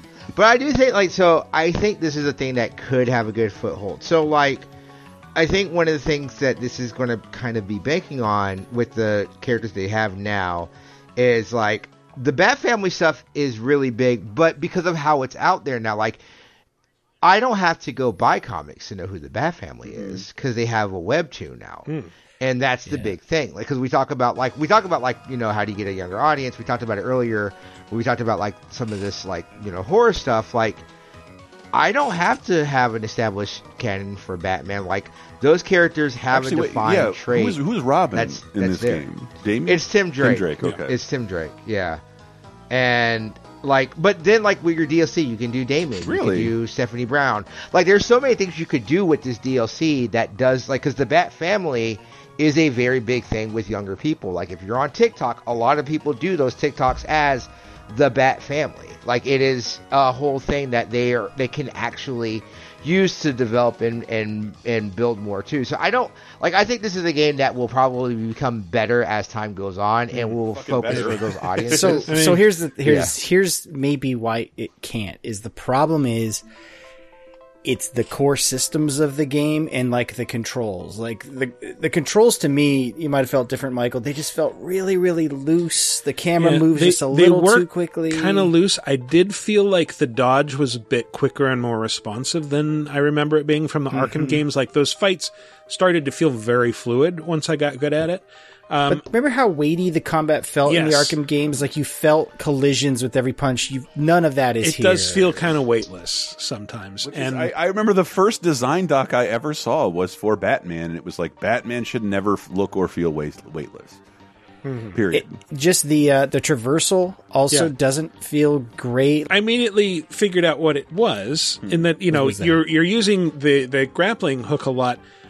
You glided a lot in Arkham City and Arkham Knight. Yeah, you there's don't none of that. have a glide here. And then I read a review, and it turns out you can unlock a glide for each character, but to do that, while playing as that character, you have to do enough low-level street crimes to gather clues for the bigger premeditated crimes in the open world, which are basically for your night quests, right? Yeah, the premeditated crimes are basically bigger versions of the smaller crimes that you can intervene and break up, or they're beating up some dude, or they're trying to kidnap somebody, whatever. It's a little bit like Destiny, you want to unlock this new class or this new power or this new branch of this class. You have to complete 10 premeditated crimes per character in order to unlock their gliders. Wow, that is... That's according to the GameSpot review, and they said, do this early on so that, you're not continually thinking about it. Just get out of the way. It's an all-new skill tree, isn't it? Because there's basically 3 skill trees. I don't know. I haven't done it. All the other Arkhams had, unlockable glide powers, but, the glide was there from almost the beginning. Right. I'm just saying, in a post-Marvel Spider-Man world, traversal needs to feel a lot better. And I sent you guys that funny fuck you that somebody made as a mod on Steam was you can now download a custom skin to play in Spider-Man Remastered as IGN's 5 review score. Right. And it's just watching how fast that thing moves at 60 frames a second and not any of this game. Well, part of the reason traversal needs to feel a lot better is I'm not fucking summoning that motorbike. Fuck the driving in this game, in all of these games. It's not fun to do. There's someone there who keeps winning in meetings. It's no, we're going to put driving in. And you can tell, everyone on the team rolls their eyes, no, we're not doing that again. He's this is what people love, man. I mean, there are times where it's just man, this objective is really far away. I'm just going to drive.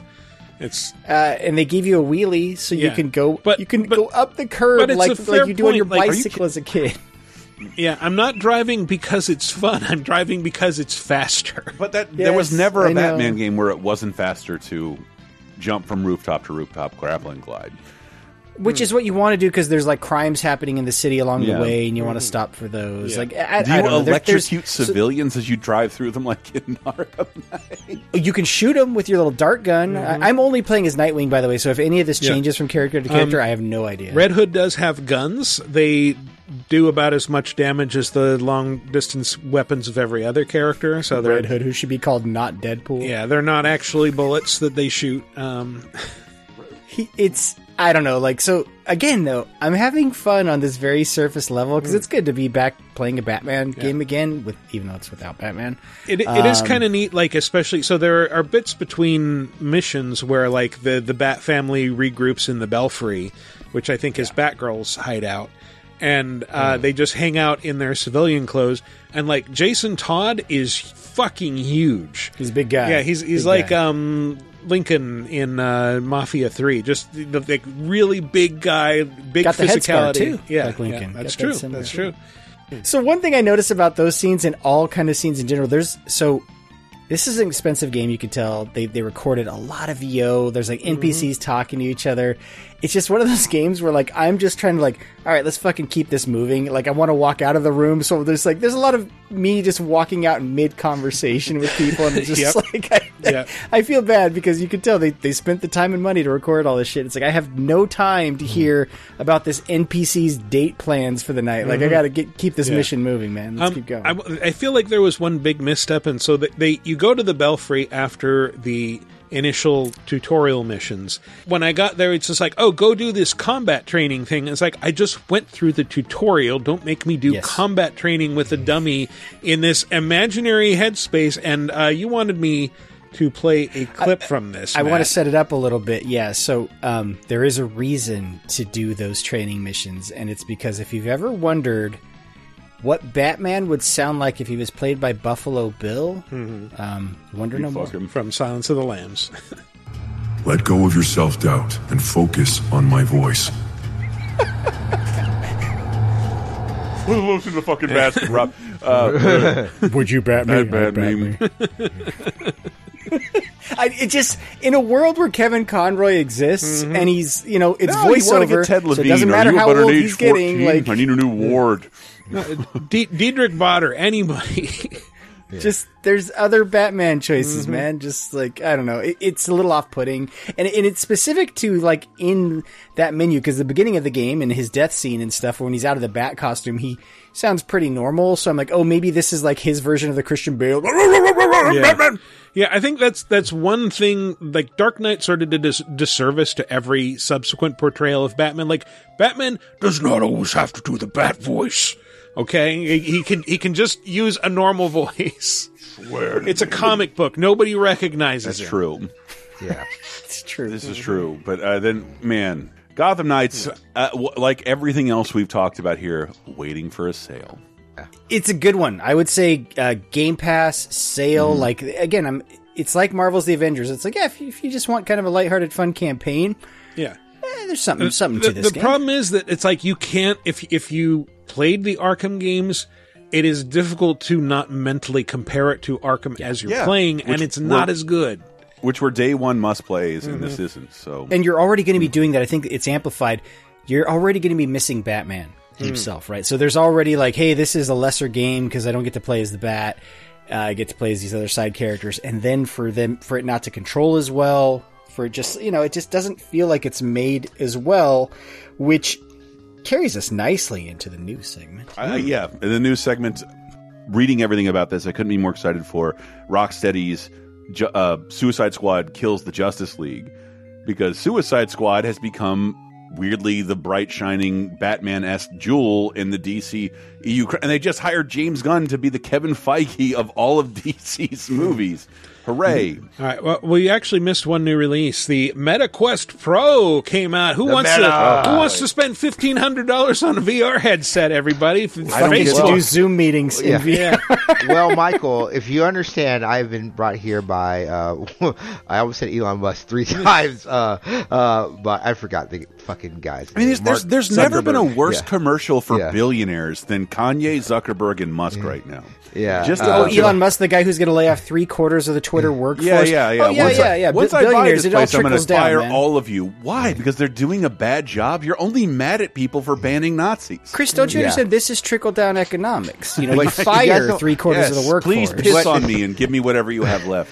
But the thing is, if you have unlimited money, you too can take a part of the meta and be in the metaverse with the Meta Quest Pro. Yeah. As you put it on, you get your caviar shoved directly into your mouth. It uses cameras to realistically replicate your facial expressions on a 3D rendered dummy that will presumably look exactly like your real life body but cartoonified. That's the reason I turn off my camera in video conferences. I don't want them to see my face. My phone has done that for 5 years and I never use it. That's the thing. That's like, all this has been solved by Zoom. Like, nobody wants to have meetings with $1,500 VR headsets in a virtual. Can I recap? Because I've been being fed, because of groups I'm in, Schadenfreude articles about Meta, basically, and we're people with lifelong games interest and some games industry experience, and people are just kind of baffled, like, well, what is this supposed to be? And the Schadenfreude articles I'm seeing are just like, this is Zuckerberg's thing. This came about when Facebook, it feels like 10 years ago, when they're leaking social data and there's Steve Bannon related social breaches and they're losing elections for people who actually won. They needed a brand change. They needed an Xfinity moment. Let's go to Meta.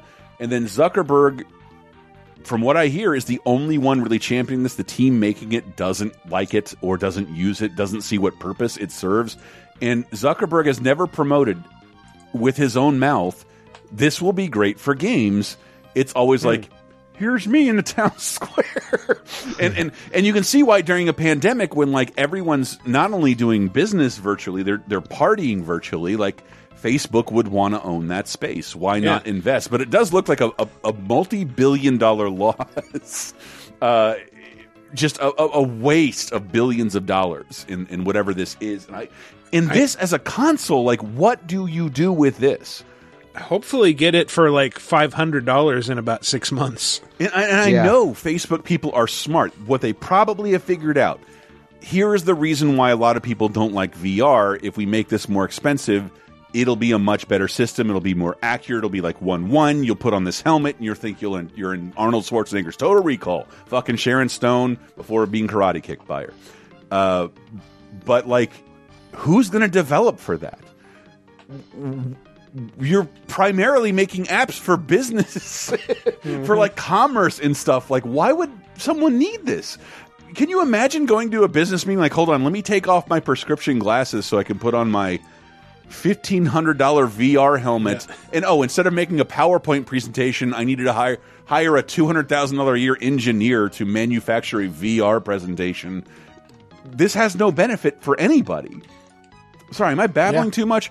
It's 15. I mean, no, we all agree with you. $1,500? Yeah. The weird part is most companies approach it from the opposite angle. They start with gaming to show off and showcase how cool you can do these things, right? Yeah. This took an opposite approach. It's like they started with business presentations, and I think that might be a mistake. It's like, no, you backdoor the real stuff. You start with the sexy stuff, and you backdoor the practical. Come to Walmart stuff World later. or NFT Village and like all this other this horse shit no one really wants. Billionaires want it. I know, and they're wrong. What they want is typically wrong and not desired by the populace. They became billionaires on accident. Everyone gets lucky on occasion. But the $1,500 headset, I hope my highlight here is that, like, yeah, maybe that's why this can't be mainstream. People with stigmatisms, people who don't have the optimal housing, reflections on windows. If you can get better equipment, maybe that'll make the experience of VR better for everyone. Maybe it belongs in an arcade. Maybe. I'm convinced as long as the form factor involves you strapping a heavy thing to your face, it'll never really take off. Until the important part of Ready Player One wasn't just the expansive metaverse, it was the very light glasses that are about the weight of sunglasses. And we're all fans of VR, but, like, you know, if we're being honest, it's more accurate than a Wiimote, a little more accurate than a Kinect, but also, like, not as accurate as a controller. This didn't register my move. This didn't register my turn. You don't like that as a gamer. Like, I'm not sure how this progresses more than a novelty, and I hope the technology that went in the $1,500 unit helps them learn what can make this more adaptable to everybody or more adoptable for everybody, but I just don't know what the fuck this is. Like, how does this help your brand? It's a solution without a problem. Yeah. That's why I don't think it's going to be a big deal. But it's $1,500, which will feed into our question of the week, so that's why we put it here. For now, let's move along to...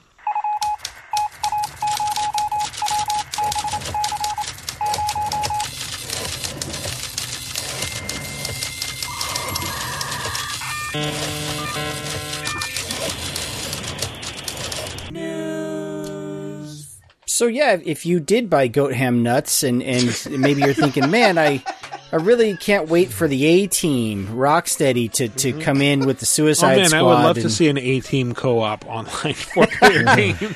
Well, if you were waiting for the A-Team to save this and be like, no, Suicide Squad's going to be the game you were truly waiting for, you may have to keep waiting because two of Rocksteady's founders who have been there since the beginning and since the Batman games and everything, they are leaving the company right before Suicide Squad, well, months before Suicide Squad is shipping, which that's rarely a good sign. When you have like two creative heads of a company that are like, hey, we're about to ship this thing. I think it's time where we try, other creative endeavors or the quote here was new adventure in gaming.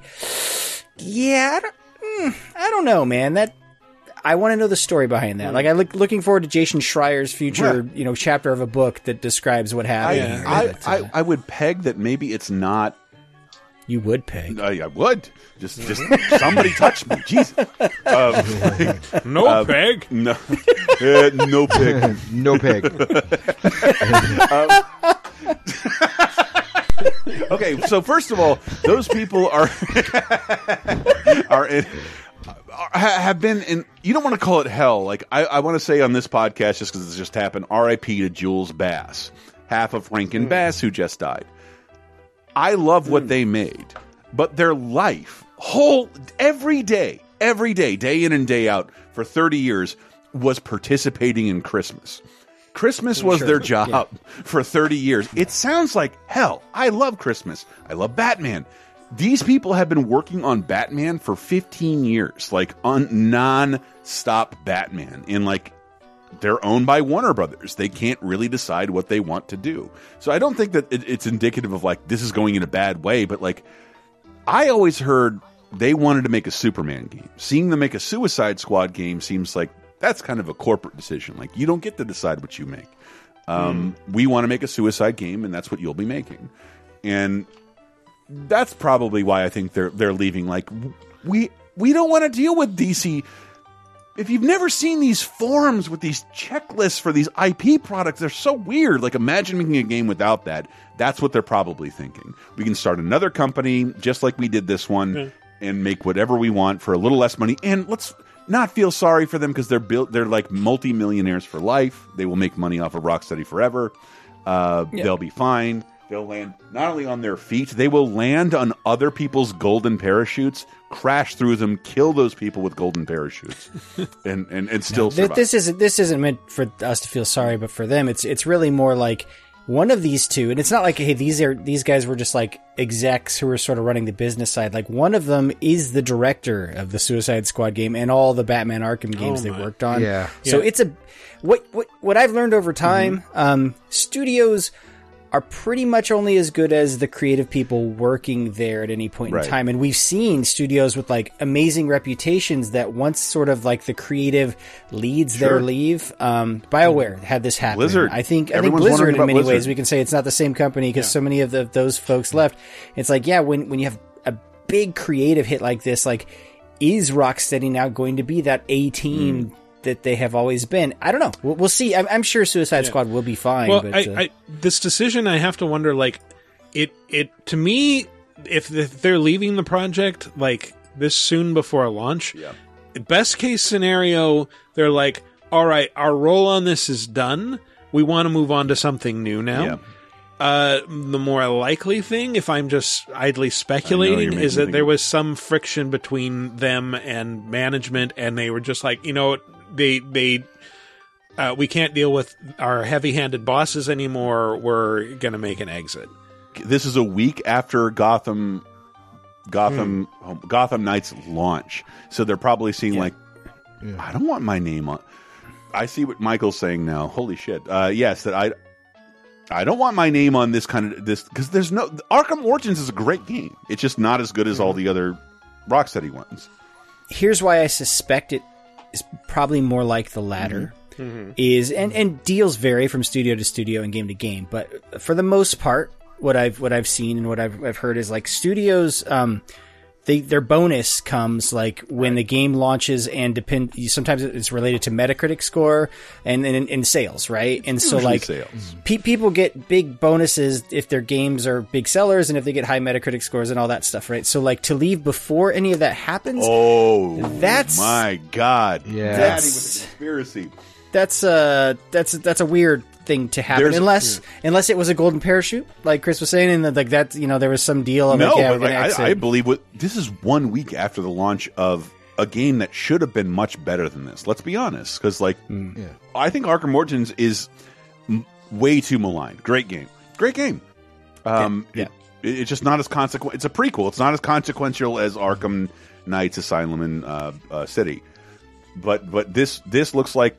Really? No 60 frames a second? Nobody can do this? We forgot to mention that. Like this, that Gotham Knight, Goatham Newts only only has 30 frames, Yeah. and it's noticeable. You feel that with the traversal. Like, man, I'm playing on a PS5. I should be getting 60 frames right now. Get on my level, you fucking plebs. No, and a lot playing of on these PC, are reporting 60 like 20 FPS. frames a second. That's the kind of thing that like knocks you down a couple points in a score. Like it's a performance problem. It can be fixed, but like, why did it have to launch this way?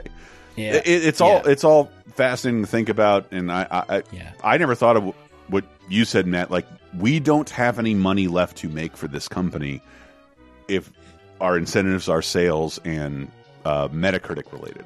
I mean, well, I hope that's not sending. I hope it's not true, but you opened up floodgates in my mind. It's hard to interpret that as a vote of confidence in the game. There you go. Yes. Right. Or a vote of confidence in those two. Like, it could, like, you know, if they're forced out, they don't really have a choice. Because I was looking at a bunch of Batman games. If you've never played EA's super weird Morgan Freeman, Michael Caine are in this Batman Begins game, like, Arkham was kind of where Batman games were going. This game's not great, but like it was almost there. And like Arkham chose this awesome motif, knew how to deal with its villains, didn't have to deal with a movie license, could do anything with any Batman character, neat. But Batman games were supposed to end up here, so I can imagine if you're a creative person, this might be stifling to be stuck to this character in this universe. It's been for 18 years. It's been a while. Speaking of games that we're kind of Segue almost there, heading in the right direction, and didn't quite nail it, but put a studio on the map. The Witcher. CD Projekt Red's The Witcher is regarded by many as kind of a classic, but it's if you've gone back and tried to play that game, it's very much a PC game. By today's standards, it's very hard to play. I was just like literally because I had never finished Blood, Sweat, and Pixels. I was listening to the chapter on The Witcher 3, and I was literally saying to myself, like, just this weekend, I'm like, God, you know, I would really love for them to remake The Witcher because, you know, with in a modern engine and stuff, because I really want to go back and experience that story. And sure enough, CD Projekt Red just confirmed they are remaking the original Witcher in Unreal Engine 5. It's going to look beautiful, baby. I really hope it plays like Witcher 3 and not like Witcher 1, because that's another stumbling block for me trying to go back to that. It has to. I'm sure it has to. This is a remake, not a remaster, by the way. Right. A full from the ground up. And I know that takes away some development blocks, but I still don't expect this to be playable for us for another 4 years. Well, the good news is this isn't CDPR. This is they have a kind of a partner studio. So Fool's Theory is making this thing because remember they just announced like there's 5 Witcher things going on at the same time. That's why I felt bad for Witcher, because like Witcher 3 is inarguably amazing, one of the best games ever made.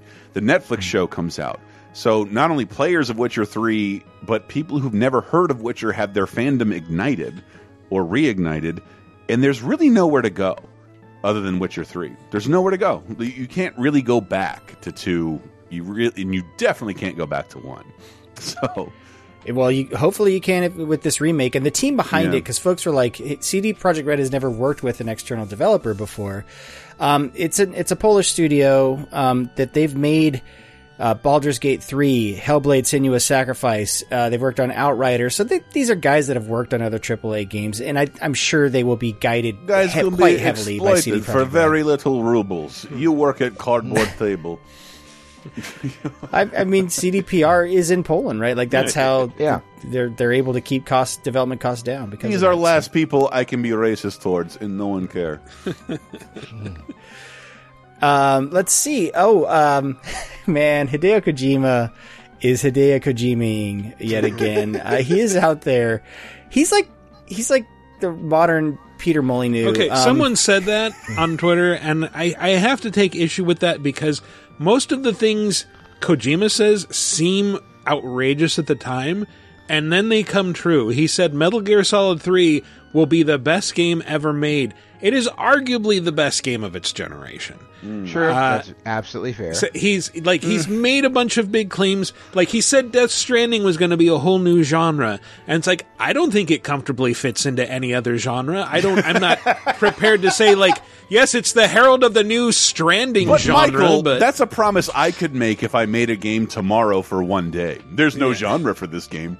Death Stranding is a deconstruction of Fetch Quest. That's all it is. It's not a new genre. It's just it is a wonderful excuse me, it is a Strand game. Yes, no, it is not. So the reason I bring this up, though, is he's out there publicly saying, and this is very Molyneux-like of him, he says one of his new games is, quote, almost like a new medium, man. You can't fucking describe what I'm making over here, guys. Like, this isn't a video game. This isn't a movie. This is like if a video game had babies with a movie. He didn't say any of that, but he did say it's like a new medium, which is like very pretentious.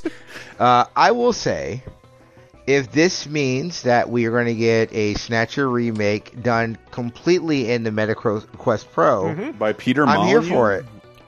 By Hideo Kojima, making Snatcher a MetaQuest Pro exclusive, where you get to be in the Snatcher universe. You get to play as John Snatcher. John Snatcher. Head of Snatcher. He's kind of hedging his bets, because he goes on to say, like, being the first in something is like the hardest thing to do. Yeah. And he's like, yeah, usually the second or third person to attempt something, those are the people who really nail it, but I want to be the first. So he's basically saying, like, yeah, if this isn't that good, you can't blame me because I was the first, and I told you the first is always the hardest. So it's like, and then it will still be a 10 out of 10, and Jeff Keighley will be like, I'm in the game. I mean, but it won't. Like, Death Stranding did not get 10s out of 10s, man. I know Kojima sounds like he overpromises a lot. And, I still have not lived to regret my words and deeds. I'm sorry. But I generally trust him to create quality. He has not really let me down yet. Look, we haven't had Hideo Kojima's Black and White. So, like, we could calm down with, like, the Peter Molyneux. It's like we always make... We have made almost our business out of making fun of Quantic Dream. But they are first to whatever they're doing, and then someone else refines it into something that's palatable to mainstream. And when people start liking that, they're like, well, Quantic Dream was the Orson Welles of this and did it before anybody else, but it's not very palatable. I hate you for making that comparison. I hate you for comparing them to Orson Welles right now. So does that mean that in 50 years, Heavy Rain will be rediscovered and like, oh, this was a masterpiece. It's the best game ever made. But as something, because unless they remaster it, it will be regarded as something bold. I can't believe somebody did something like Fahrenheit within this system. It's very strange, and it's bold and pioneering. I can't wait for people to come back and be like, actually, Detroit was a good game. So I can laugh in their face. I mean, I'd still say, like, even at the time, people were like, yeah, Indigo Prophecy's an amazing game, and until it goes all Dragon Ball Z toward the end. I can't believe that I'm the Kojima skeptic in here. I just like... Me too. I agree with you, Michael. He makes quality products. I have liked most of the games he has made. But the promises like this, where he's like, I'm making a thing unlike anything you've ever played. You can't even classify it as a video game. To me, that just sounds like, hey, I run a company and I need to drum up some investment money for this thing. I hope it's Wii Music too. Yeah, I mean, he literally sold a Metal Gear Solid off of like the idea of like, hey, everywhere is where you have to hide, and it became Metal Gear Solid 4. Like, and you could say like that's probably like the weakest Metal Gear Solid, but it's still a really damn good game. Like, until he misses, I can't sit here and be like, well, this is silly, like, because he hasn't missed yet. I think you could say 4 is the weakest Metal Gear Solid. I could also, yeah. I mean, I love 4. But it is the weakest Metal Gear Solid. It's the hardest to get and I'm not into, the especially biggest after playing 5. Kojima fan, but everything I've played of Death Stranding, like, this is fucking compelling and fascinating in a way that no story-driven game is, no action game-driven game is right now. This is wonderful. I have no idea what's going on, and I have to keep walking further. Every game tries to do that, but Death Stranding really did that. But not a new genre. It's a Fetch Quest game. Anyway, moving on, let's see. Oh! Black Adam, the non-rock version, got to distinguish, didn't get those likeness rights, but the character that is coming to Multiverses alongside the thing I've been looking forward to most, arcade mode, which is sort of their single-player mode of this game. And if you can think of how most arcade modes work in fighting games, it sounds like that's what this upcoming mode is, where you select a character fight through a series of other characters, and then the cool part, like a lot of modern fighting games, they will kind of know who that character's rivals are, and they'll have unique dialogue mapped to those rivalries. They and stuff already like do, that, but it's like one of those things that like you don't think about until you see it. Like there's a single player mode where I think you can even like try out, play new characters, but they have infinite health, and that's not the same as the stakes of like learn. You have to have stakes, and that's why I love arcade modes. So you can play a CPU, even if it's bad, even if it's cheap. You're still learning this character's moves, and he's fighting you. Where there really wasn't an option to do that offline for multiverses. It's one of the only games I deleted. I deleted from PS5 because like there's nothing for me to do here. I'll never have fun with this or get better in it. And this is like, okay, if there's a single player mode, cool. I mean, the code I got came with a bunch of character unlock cards, so every time they release a new character, I'm like, fuck it, yeah, I'll try Gizmo. And Gizmo's a little fun, you know? It's like... See if you can beat up Black Adam. Jesus Christ. Like, why is this about? Gizmo has a remote control Barbie car, thank you very much. He will fuck Black Adam up. I am just hard pressed because of the acquisition of like the where Warner Brothers is right now. We're never going to get any Hanna-Barbera characters in here. Scooby-Doo's already in there, but it doesn't count. I mean, its own thing. Steven Universe and Adventure Time, like those. No, I said Hanna-Barbera, not Cartoon Network. That's what their name was turned into. Cartoon Network Studios. That's Hanna-Barbera. No, I need the game's half Hanna-Barbera is what I'm saying. I want Ricochet Rabbit. I want that's not Hanna-Barbera. So keep going. Just give me Yogi Bear. I want Clutch Cargo, and I want Screwy Squirrel, a bunch of other people Hanna-Barbera never made. I want Touche Turtle. That's what I want. I want Tennessee Tuxedo and his partner Cumley. Is that his name? Give me Jinx. Give me Jinxie and Minxie. I want my fucking Hanna-Barbera cartoon fighting. You have to pronounce their names right to pretend like this is an actual. I want help. I want action. I want Buford. If I know anything about live games that run long enough, you'll get all those things eventually. Just give me the Hair Bear Bunch. You will never. I will play it. You will never get the Hair Bear Bunch. Sorry. Yes, I will say that. Like, you'll get the Banana Splits before you get the Hair Bear Bunch. I'll take your words for it. I don't want to play as any of those characters. You'll get the Roman holiday characters before you get the Hair Bear Bunch. Well, it's all the is fit to play in the multiverse. All right, let's move on to the community segment, which is always segmenting our community. Last week's question of the week, as you might remember, was in memoriam. What's your favorite G4 TV memory or sketch or show? TL, you weren't here last week. Did you have an answer for that? Like, I think like my favorite show was actually Icons, right? And I really loved before like an era where you could look things up on the internet, learning about different creators, like Keiji Inafune's episode of Icons is when I constantly think back on. It's like it was just a very interesting as someone who wanted to get into games to learn about it in a very like I said, like that photo documentary type way, and it was something I would always look forward to. And like if you were a kid growing up with Behind the Music, and then like when that was the most popular, they had a game version of that. Right. There's only a handful of episodes, but like they really tried. They flew cameramen overseas and captured the best footage they could. Like it is the Behind the Music version of Game Designers, but 20 years ago. I thought it was always great. Like I'm weird because like I never had G4 until like I was in college. So like all this stuff like we ended up getting like Filter and Cheaters. That was later. That was out of college when Cheaters happened. But I originally was like a Tech TV guy, right? And I remember recording episodes of X-Play, like on the pseudo before DVR. I forgot what it was called. TiVo. TiVo, right? And like recording X-Play on TiVo. You mean Microsoft's Web TV? No, it was TiVo. It was DirecTV. It was TiVo. But being able to like watch like game reviews and seeing all this stuff, it's legitimately a bummer.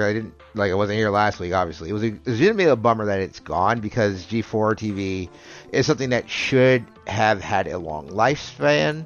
But what can you? I ducked out of last week's episode, so I just want to say, didn't I? So I don't remember. Okay, so I'm just going to say Portal. And I know I've said that before, but it was a show that meant to cover MMORPGs, but nobody would, especially Blizzard, would give them cooperation. We were yelling something about 30-2010 this week. We're like, Nintendo has never been cooperative with any American studio. Wreck-It Ralph is 10 years old, and that's like the first time I can remember Nintendo seriously cooperating with an American studio. Yeah, you can play with Bowser, cool. But Portal couldn't do its job, and then just decided, like, we're going to turn into a narrative series about the host being dragged into Asheron's Call. Right, yeah. It is... Nobody likes it. There's no YouTube videos. It's like... I stumbled on that once and was like, what is... It's like they turned the MST3K host bits into a full series. It's terrible. so fucking weird. It is so weird because like they had no support from the MMO community to report on things on a regular basis. But that happens, and you change plans, and G4 didn't know how to do that twice. Yep. My least favorite show is Code Monkeys. It fucking sucks. I'd never give it another season. It's fucking awful. That'll be the only animation you find on HBO Max or HBO Discovery, whatever the fuck it becomes. Just Code Monkeys, plus all bonus features. I just want to remind people that guy made Minora Team, which was a poorly animated excuse to make racist jokes that Adult Swim has not put online. Minora Team, look it up. It exists. It exists. And then he was like, what if we did it in games? Awful ass show. Well, on the official LaserTime community on Facebook, Jorge Vidal Tomlinson Luna says, my favorite memory was when I was part of the audience for the show Web Soup. Wow, with Chris Hardwick? I guess. It was great to see the set for Attack of the Show and X-Play in person. I'm kidding when I say this, but I just the memory popped up in my Facebook that I was the first host of Talking Dead. But remember, our company had that Hyundai deal. That's how we started this podcast. And they're like, Chris, we're going to fly you to New York to host this show with Chris Hardwick and Robert Kirkman of Walking Dead, because Walking Dead is so big right now, and fans will be able to ask questions live. And if you've never seen that picture of me on my Facebook with Chris Hardwick and Robert Kirkman, that like 8 months later, that was Talking Dead. And I was the failed first prototype host of Talking Dead.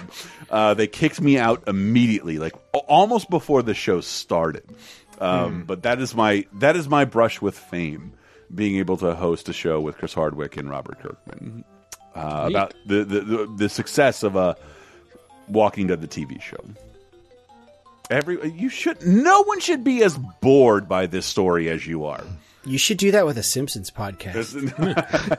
Shut up! Fuck off! Anyway. Oh, it was too evil to laugh. Mike Miley says, my favorite G4 moment was a skit on X-Play where after being thrown down the exhaust shaft of the Death Star 2, Palpatine has to go through a job through a temp agency. To this day, 15 years later, me and my friends still quote it at one another. All right, he had a few clips. Well, your resume is impressive. 20 years as a Sith Lord, Senator, Chancellor, Supreme Chancellor. So why did you decide to leave politics? My apprentice threw me down a 280-mile shaft directly into the main reactor of the Death Star. I love the voice. So then he proceeds to try to get a series of jobs, and I think we're going to hear some clips from how some of those went. All right. Okay, so that didn't go so well. Telemarketing. It's simple, easy, and no one could possibly get hurt. So if I decide to go with your wireless plan, what are some of the benefits? Power. Unlimited power! Minutes. Unlimited minutes. Hello? Oh. And then this is how it all turns out there in the end. Ultimately, the temp agency they don't want nothing to do with the old emperor here. Every single person in that building is now an enemy of the Republic. Hey, I said get the hell out of here. Run. This way. I don't want to work here anyway. I just love that. It's just the emperor. Run. Yeah. Oh shit, they're calling the cops.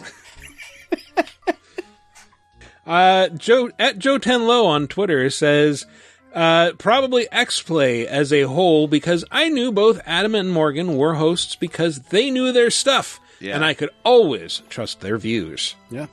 They're both, I've hung out with them both, not extensively, but intimately, and like they're hilarious. Excuse me? What? Intimately?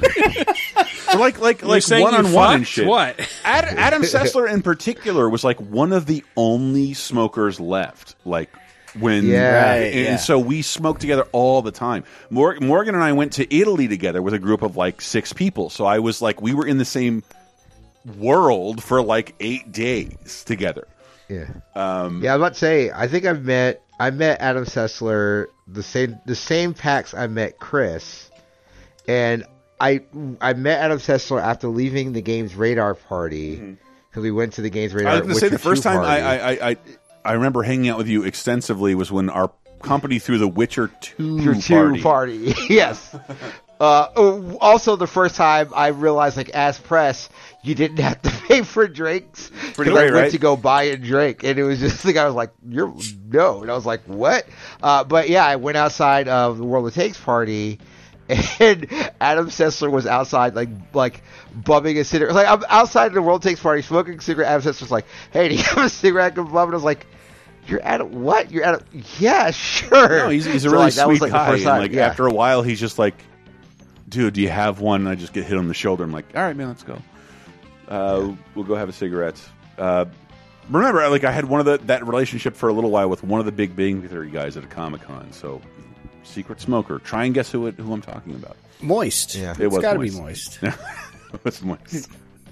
At Jeff BCW says, question of the week. I was and still a big fan of early X-Play. I still enjoy watching episodes on YouTube. Many with full commercials, 2003 era tech TV commercials are a true sight to behold. I give early X-Play a 5 out of 5. Nice. Well done. Wow, no one would have read that as good as TL just did. Jesus Christ.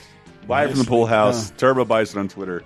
TL, you rule. I do love seeing those early tech TV commercials, though. Like that's the best part about because it's like the only way to see X-Play is like this was recorded off TV somewhere, like the old original stuff, you know. And it's before like, they you get all merged those with cool Tech commercials. TV or Yeah. Before they, because it was GameSpy TV, and then it went Tech TV, then it went to G4. Yeah. Didn't Gersman write for them for a little bit? I mean, a ton of our friends are on those shows.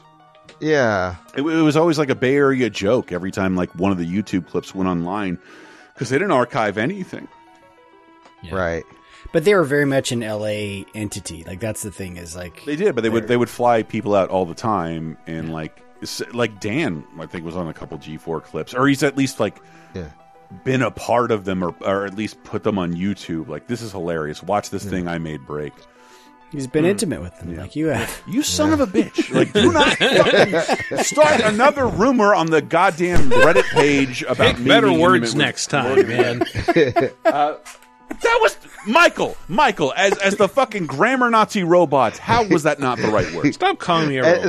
As I was sipping a fine Chianti with my friends Adam Sessler and Morgan Webb. We're not friends, but we hung out in very small situations a lot. Yeah, I gotcha. Assholes, suck my dick. You heard it here first. Chris was involved in a circle jerk with Seth. Pass it on. Pass it on. Chris had some asshole suck his dick. Anyway, new question of the week. In honor of the release of the very expensive MetaQuest Pro, what is the most you have ever paid for a gaming device /bundle/system/game? Mine is very recent, and comes out of spite more than anything. So, a year or two ago, whenever it was that the GeForce RTX 3080 cards were released, I had been hearing some good things about them. And it's like, oh man, there's so much power and it's under $600. This is incredible. I'm like, yeah, it might be time to upgrade. So I figured out, like, okay, they're going on sale at this time. I'm going to get up early and I'm going to sit here refreshing my browser so that I can buy it. And in one click between, about to release, about to launch, and hitting refresh, sold out. I was like, how the fuck is that possible? And of course, it was possible because of scalpers with bots who were buying up all the inventory for them. The Jordan's Gucci handbag people targeted Yep. your precious video cards. Exactly. And every time I tried to buy one, they would descend on it and then like, oh, it's on sale. Oh, I can buy one through one of these assholes at a 200% markup. No, thank you. And yuck. So what started as, I should get one of these, they're cheap now, became a full-blown obsession to the point where I ended up buying a fucking Alienware computer. God, that's where the story. I remember this happening. Just to pull the card out of it, stick in my old one, sell it on eBay as used, so I could recoup most of the cost. But that still is like, I think I tabulated. I ended up spending like $1,000 for this fucking $600 graphics card. Which, by the way, the Alienware ones have like fewer fans and smaller heat sinks, so it's like it fits into a smaller machine, but it's less efficient with heat distribution. And then, during this time, I'd also like put myself on a bunch of wait lists. And a few months after getting that, I got a thing from EVGA saying like, "Hey, you want to buy one?"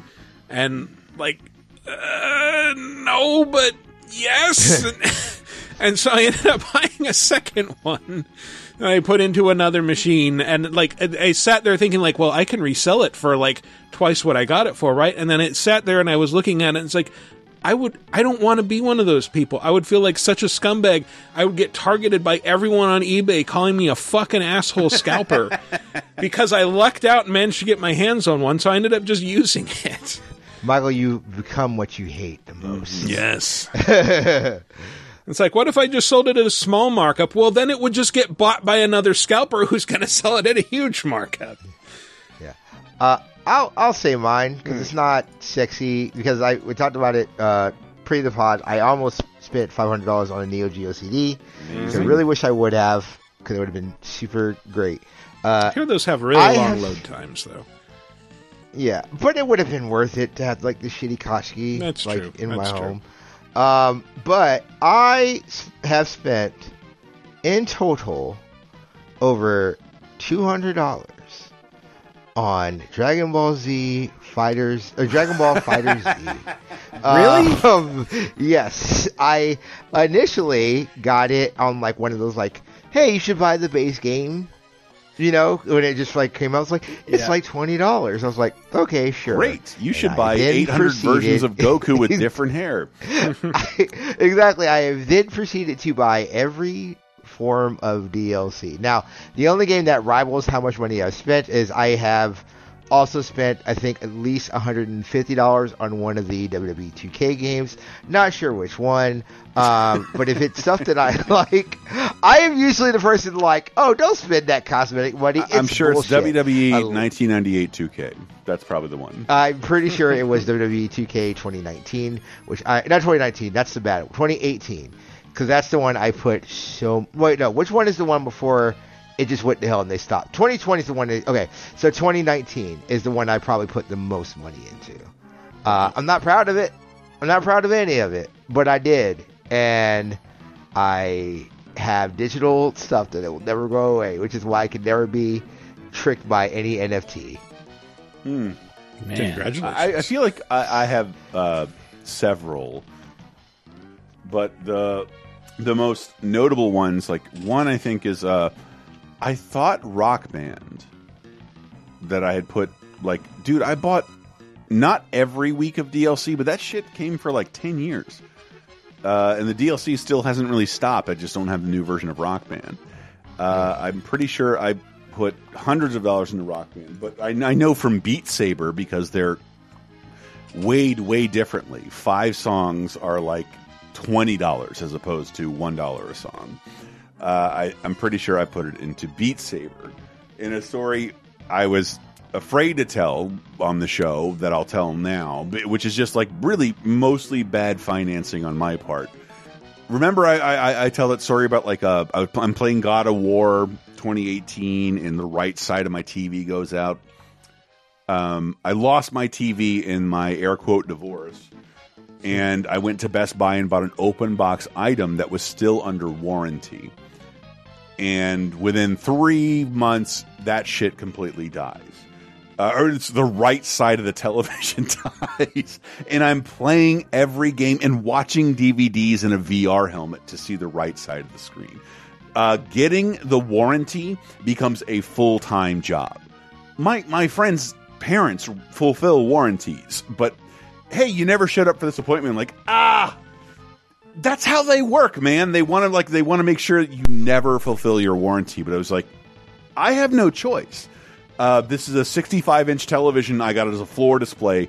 You will give me my money back. You will fix this or give me my money back. And almost 6 months later, they give me my full refund. Every time I've gone through Best Buy, I walk through the OLED section of the LG area like Tomorrowland. I could never afford one of these. These are like $3,000 or $4,000. Never afford these at all. And then all of a sudden, 8 months later, like, I need to buy another television, and Samsung just gave me $800. No, you idiot. You already spent the $800. That's how bad I am with money. And I go into Costco and like, here is last year's model of OLED. OLED was the biggest video game changer I've ever experienced. There are certain game fans who come over to my house to play, and I got a $1,400, $3,200 television. It's last year's model. It has some burn-in problems, but it's still an OLED television for gaming. It looks amazing, and it really looks like shit with my standard definition DVD. So it pretty much is only shows right. Shows its value in gaming. And I used to joke, like, I think this TV is worth more than my car. And now that my car had to be towed into my driveway, patreon.com/lasertime, it definitely is. My television is worth way more than my car. TLC my television. You watch Black Panther on it. I did watch Black Panther on that television. Yes. Was it good? Really looks good, right? Yeah, it's rad. OLED is amazing. It's what most of your phones are, and hasn't really, and your PS Vitas, but hasn't really spread to a lot of televisions yet because of licenses. But again, Costco, it will give you last year's model for 1/3 of the price, and then a free 5-year warranty. Yep. That doesn't cover burn-in, but if anybody has any tips on how to break my television in a way that's covered by the insurance. So mine, we were offered as a publisher the ability to order an Xbox One bundle when those first came out. Right. And if you remember, like, the Xbox One bundles you had to buy Kinect. Like, that was part of the deal. It won't work without it, ever. And of course, with bundles, you know, you get an extra controller, and you get a couple games in there. I want to say this thing was at least $600, might have been like $800 all in, which is like the most I'd ever spent for a system at any one time. And it was mostly because of that Kinect that I really didn't use much or really want that much. And it's like, no, we had to buy that. But it's like, I really wanted the Xbox One, and so I ended up paying. And I used all that stuff and played all those games. Like, I think it came with Rise, Son of Rome, and these games. Like, yes. And like one of the offers, it was like basically like getting one free game for all this stuff. And I still have the controller back here that says like Day One edition controller. Yeah. And I got mine 7 days later at a discount at the Microsoft store, which I remember they were like, we shouldn't have sold you that. You should give that back. I'm like, no, bitch, you're too late. Yeah. You're too late. And I punched at all the security guards and ran out with my Xbox. Nice. So, like, I didn't regret the purchase, but it was like, man, that was a big chunk of change to throw it up there for, you know, Kinect. Do you remember when, like, mostly around the holiday season, like, consoles would be short, and Sam's or Costco would have, like, a 6-game bundle on, like, I remember the Genesis had one for 2 years straight. It's like Columns, Moonwalker, Sonic, Altered Beast, and 2 other games, and it's like $400, but it's like, it means like 4 of these games are free compared to how much the system costs. You know, we always talk about the reason Xbox lost last generation was the weird announcements they made at E3, but I think the answer is that fucking Kinect requirement. It's like, no, their system was like $100 more at least. It might have been $200. It was $100 less. $100 less is not nothing. Yeah. That's how much an optical drive costs. And any PC gamer knows that's not how much an optical drive costs. Yeah. Well, hey, look. How else were you going to play Connectables, the game that we talked about from last year? Yes. I want to make a game called Connectables as of right now. You know what? Disneyland Adventures? Actually, no, not worth it because that game was way better with a controller, but still, like, totally fine. Like, that was a good Not Connect totally fine. game It's hilarious. It's like 1 month. That game came out 1 month before Disney bought Star Wars. And so when you walk by a Star Wars in every Disney park, it's just like, shuttered. Buzz Lightyear's jerking off outside of it, asking for money. Like it doesn't exist. And 1 month later, they would own Star Wars. They could put it in DLC, and they never did. I like to think it's Monsanto's Adventures Through Inner Space. It's not fucking Star Tours. It's just Inner Space. So, what is the most you've ever paid for a gaming device or bundle or system or game? Let us know. Go to VidjagameApocalypse.com. Answer to the comments for episode 495. Wow. Alternately, you can visit the official LaserTime community on Facebook. There'll be a thread there where you can answer, or ping us on Twitter at VGApocalypse, and we will read the answers on next week's show. Anyway, that has been our show. Let's go with some plugs. TL, once again, where can people find you? You can find me, listen to the podcast, welcome, live from the Pool House, and welcome to the thing. Let me do this. Live from the Pool House, Turbo Bison on Twitter. Yes, welcome to the thing. Wherever your podcast. The podcast all about the Thing video game that TL's going to do. Right? Yeah. And turbobison.substack.com. There we go. You can also go to patreon.com/lasertime. Give you $5. You can go listen to old men talk about the Thing and other things that are on the network. Welcome to the Thing is all about Hanna-Barbera's Thing. Thing, ring, do your thing. First of all, I'm going to say, I did a podcast with Chris. It hasn't seen the light of air about Hanna-Barbera with Charlie Gavin. Who has a fucking crowdfunding campaign. Yes. So that is Boxtown. If you go to Charlie Gavin, Charlie C. Gavin on Twitter, he's doing a thing with animation where it is right now. If you can, please give to his Indiegogo. Support independent animation, because studio execs, if they're not going to allow these things to happen, you should allow the artists to own that. So Charlie Gavin is one of the best Instagram followers you could ever have. Making comics about the animation industry, inside stuff, but also like relatable things for creative people about depression, anxiety, sobriety. I look forward to everything he posts. I'm talking to him tomorrow, TL. Anyway, sorry. Laser Time. There actually is a new Laser Time and a new Sick of Star Wars coming very soon. So, yeah, all that stuff. Very cool. Hey, I promised earlier in the month, I'm still going to live up to that promise. I will be streaming The Quarry, watching me get scared of a horror game sometime before Halloween. So go follow me at twitch.tv/MattyCallen, and you'll be notified when I am there, ready to get scared. I'll probably end up doing it on like Halloween night. That's what I did with Man of Medan and got nice and scared after all the trick-or-treaters had already gone away. So yeah, I'll probably do that this year as well. Cool. As always, you can visit us online at VidjagameApocalypse.com, follow us on Twitter at VGApocalypse, or follow me personally on Twitter at Wikiparaz, that's WIKIPARAZ. Anyway, that's been our show. Thanks for listening, everybody. We'll see you next week.